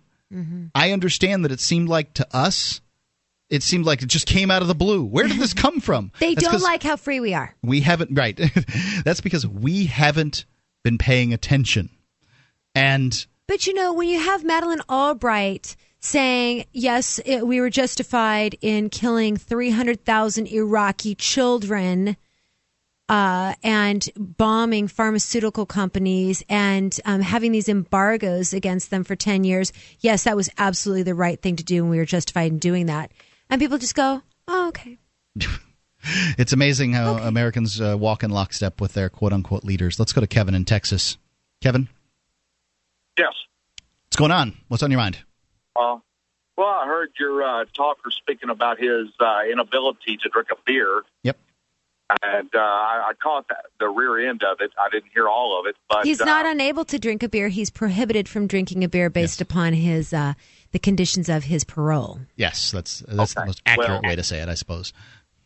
I kind of look at it the same way as this. If in this country, you have a right to do things until you abuse your rights. That would be called a privilege. Actually, that would be called a privilege, not a right. Correct. Well, okay, all right, same.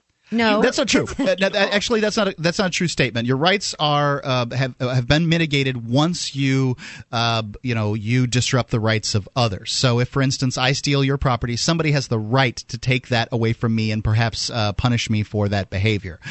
So, if the gentleman, so it is in fact a right, and Kevin's correct here. Kevin, please hold the line. I think we're going to have an interesting conversation on this one. Oh, goody. Free Talk Live, 855-450-3733. And I really do wonder, I mean, is it the right of a person on probation to consume alcohol? Rights? I don't know. Being a convicted felon myself, got some ideas on this topic.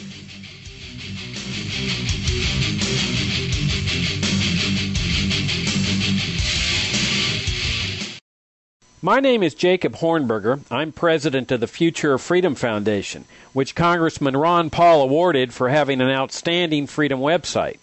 Write us at fff@fff.org, and we'll send you a free 3-month subscription to our monthly journal of libertarian essays and our booklet, Economic Liberty in the Constitution, which George Mason University economics professor Walter Williams praised in a recent column. That's fff@fff.org.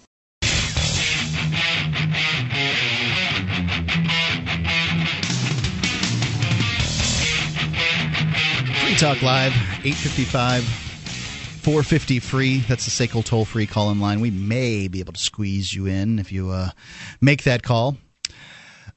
Shop.freetalklive.com. It is a way for you to do the shopping you normally do online, whether it's through Amazon or Newegg, and you'll get the same great prices, same great service, same great products that you always get from Amazon or Newegg, but Free Talk Live will get a little spiff. It won't change your price in any way, won't change your service in any way. Just, do the shopping you normally do. Do it through shop.freetalklive.com. Let's go back to Kevin in Texas. We were discussing a situation where a caller in the first hour called in and said that, what do you think about me being able to drink a beer? Is that my right?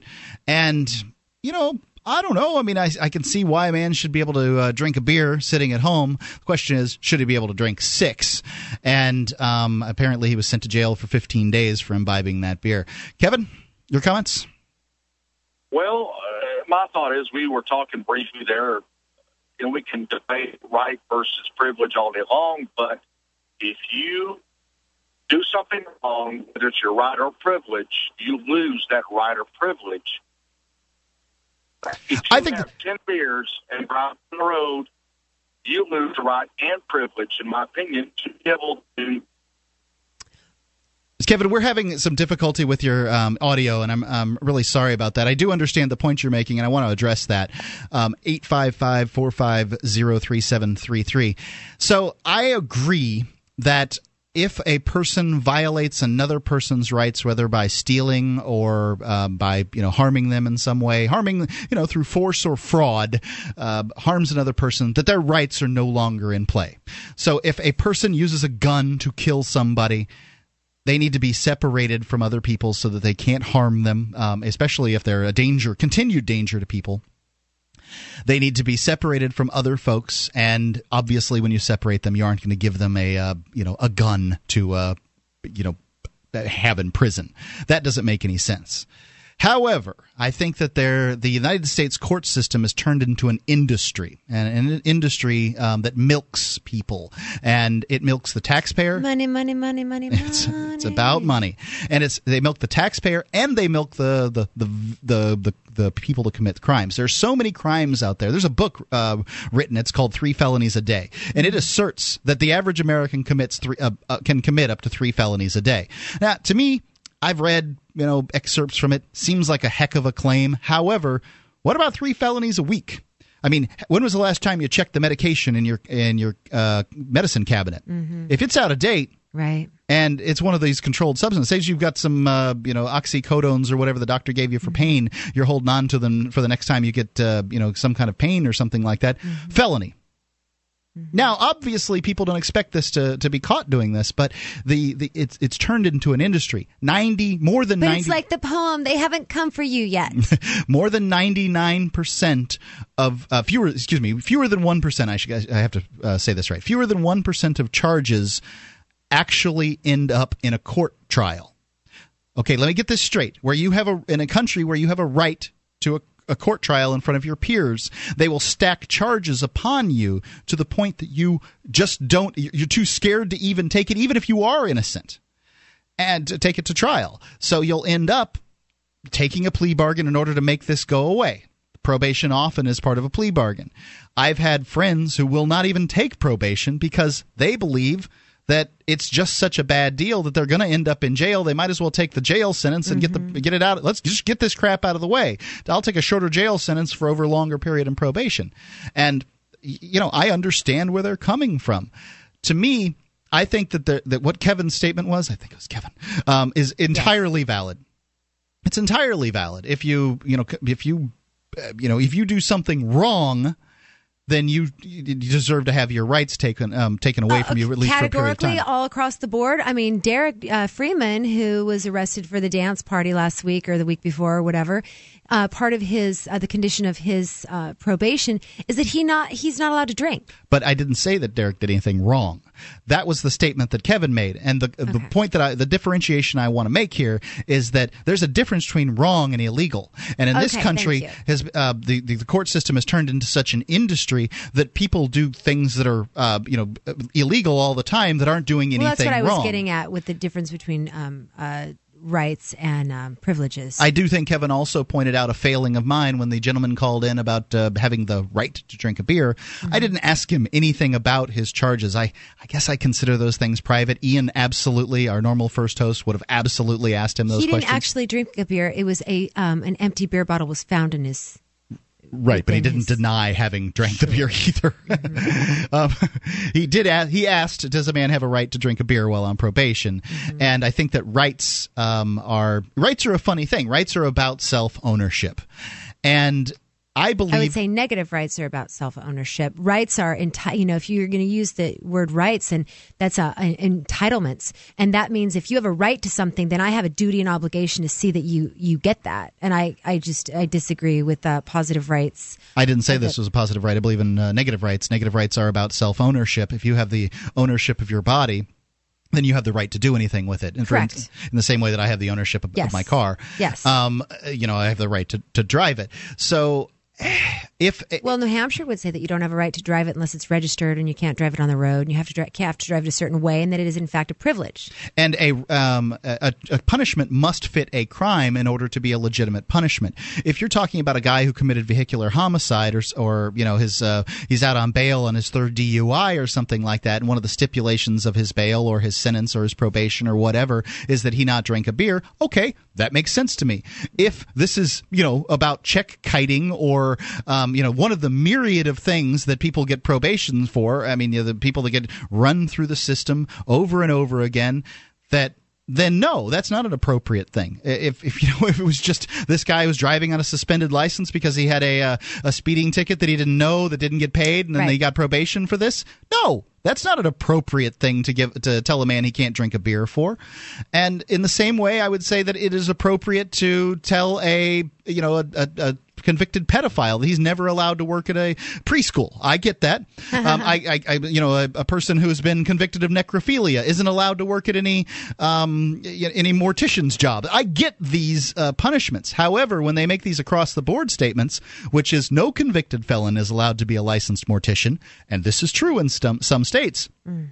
No convicted felon is allowed to be a dentist because you administer gas on people. I mean, literally, these politicians just do whatever they want to this class of people, which is growing all the time. Ladies and gentlemen of America, the class of convicted people is growing all the time, and it's one of the tricks that they're using to disarm America. Well, if it's okay for this guy not to have a beer, it's okay for him not to have a gun, and that's what they want you to believe. Now, in the last few minutes of the show here, I do want to bring up the fact that the gentleman, Officer Manuel Ramos, has been charged with Kelly Thomas's death in Fullerton, California. If you guys recall, there were 5 officers kicked this man to death. Yeah, and tased him and beat him, and so thus far the one cop is being charged with murder. He has pled. Ramos still has yet to be arraigned. But the rest of these guys are on video doing this. Yeah, absolutely.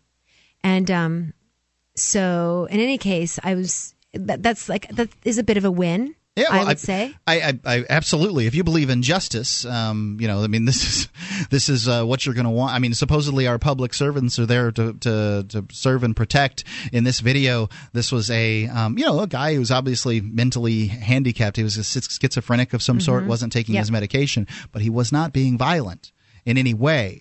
And to me, I believe that police officers, not all of them are willing to do things like this, but I believe that police officers know that they can get away with more things that you and I can get away with.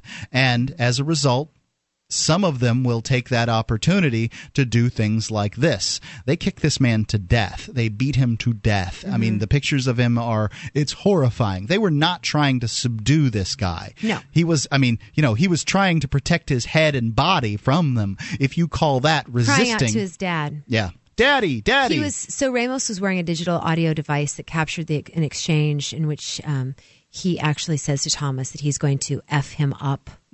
So he had every intention. It's going to be hard to get a murder one charge because you have to prove that it's premeditated. But I would say that. Well, premeditation, it's really about how long is it premeditated, But I don't think it really matters. I mean, if this cop is convicted, frankly, the average person considers a 20-year sentence to be a life sentence. I mean, what difference does it make? If he gets 10 years, that would be justice to my mind. The other 4 officers remain on administrative leave. Yeah, they're not expected to be charged. That's right. Yeah, but these guys participated too. Yep. Free Talk Live. They didn't arrest this guy for breaking the law. They just participated. Free Talk Live. Thanks for listening.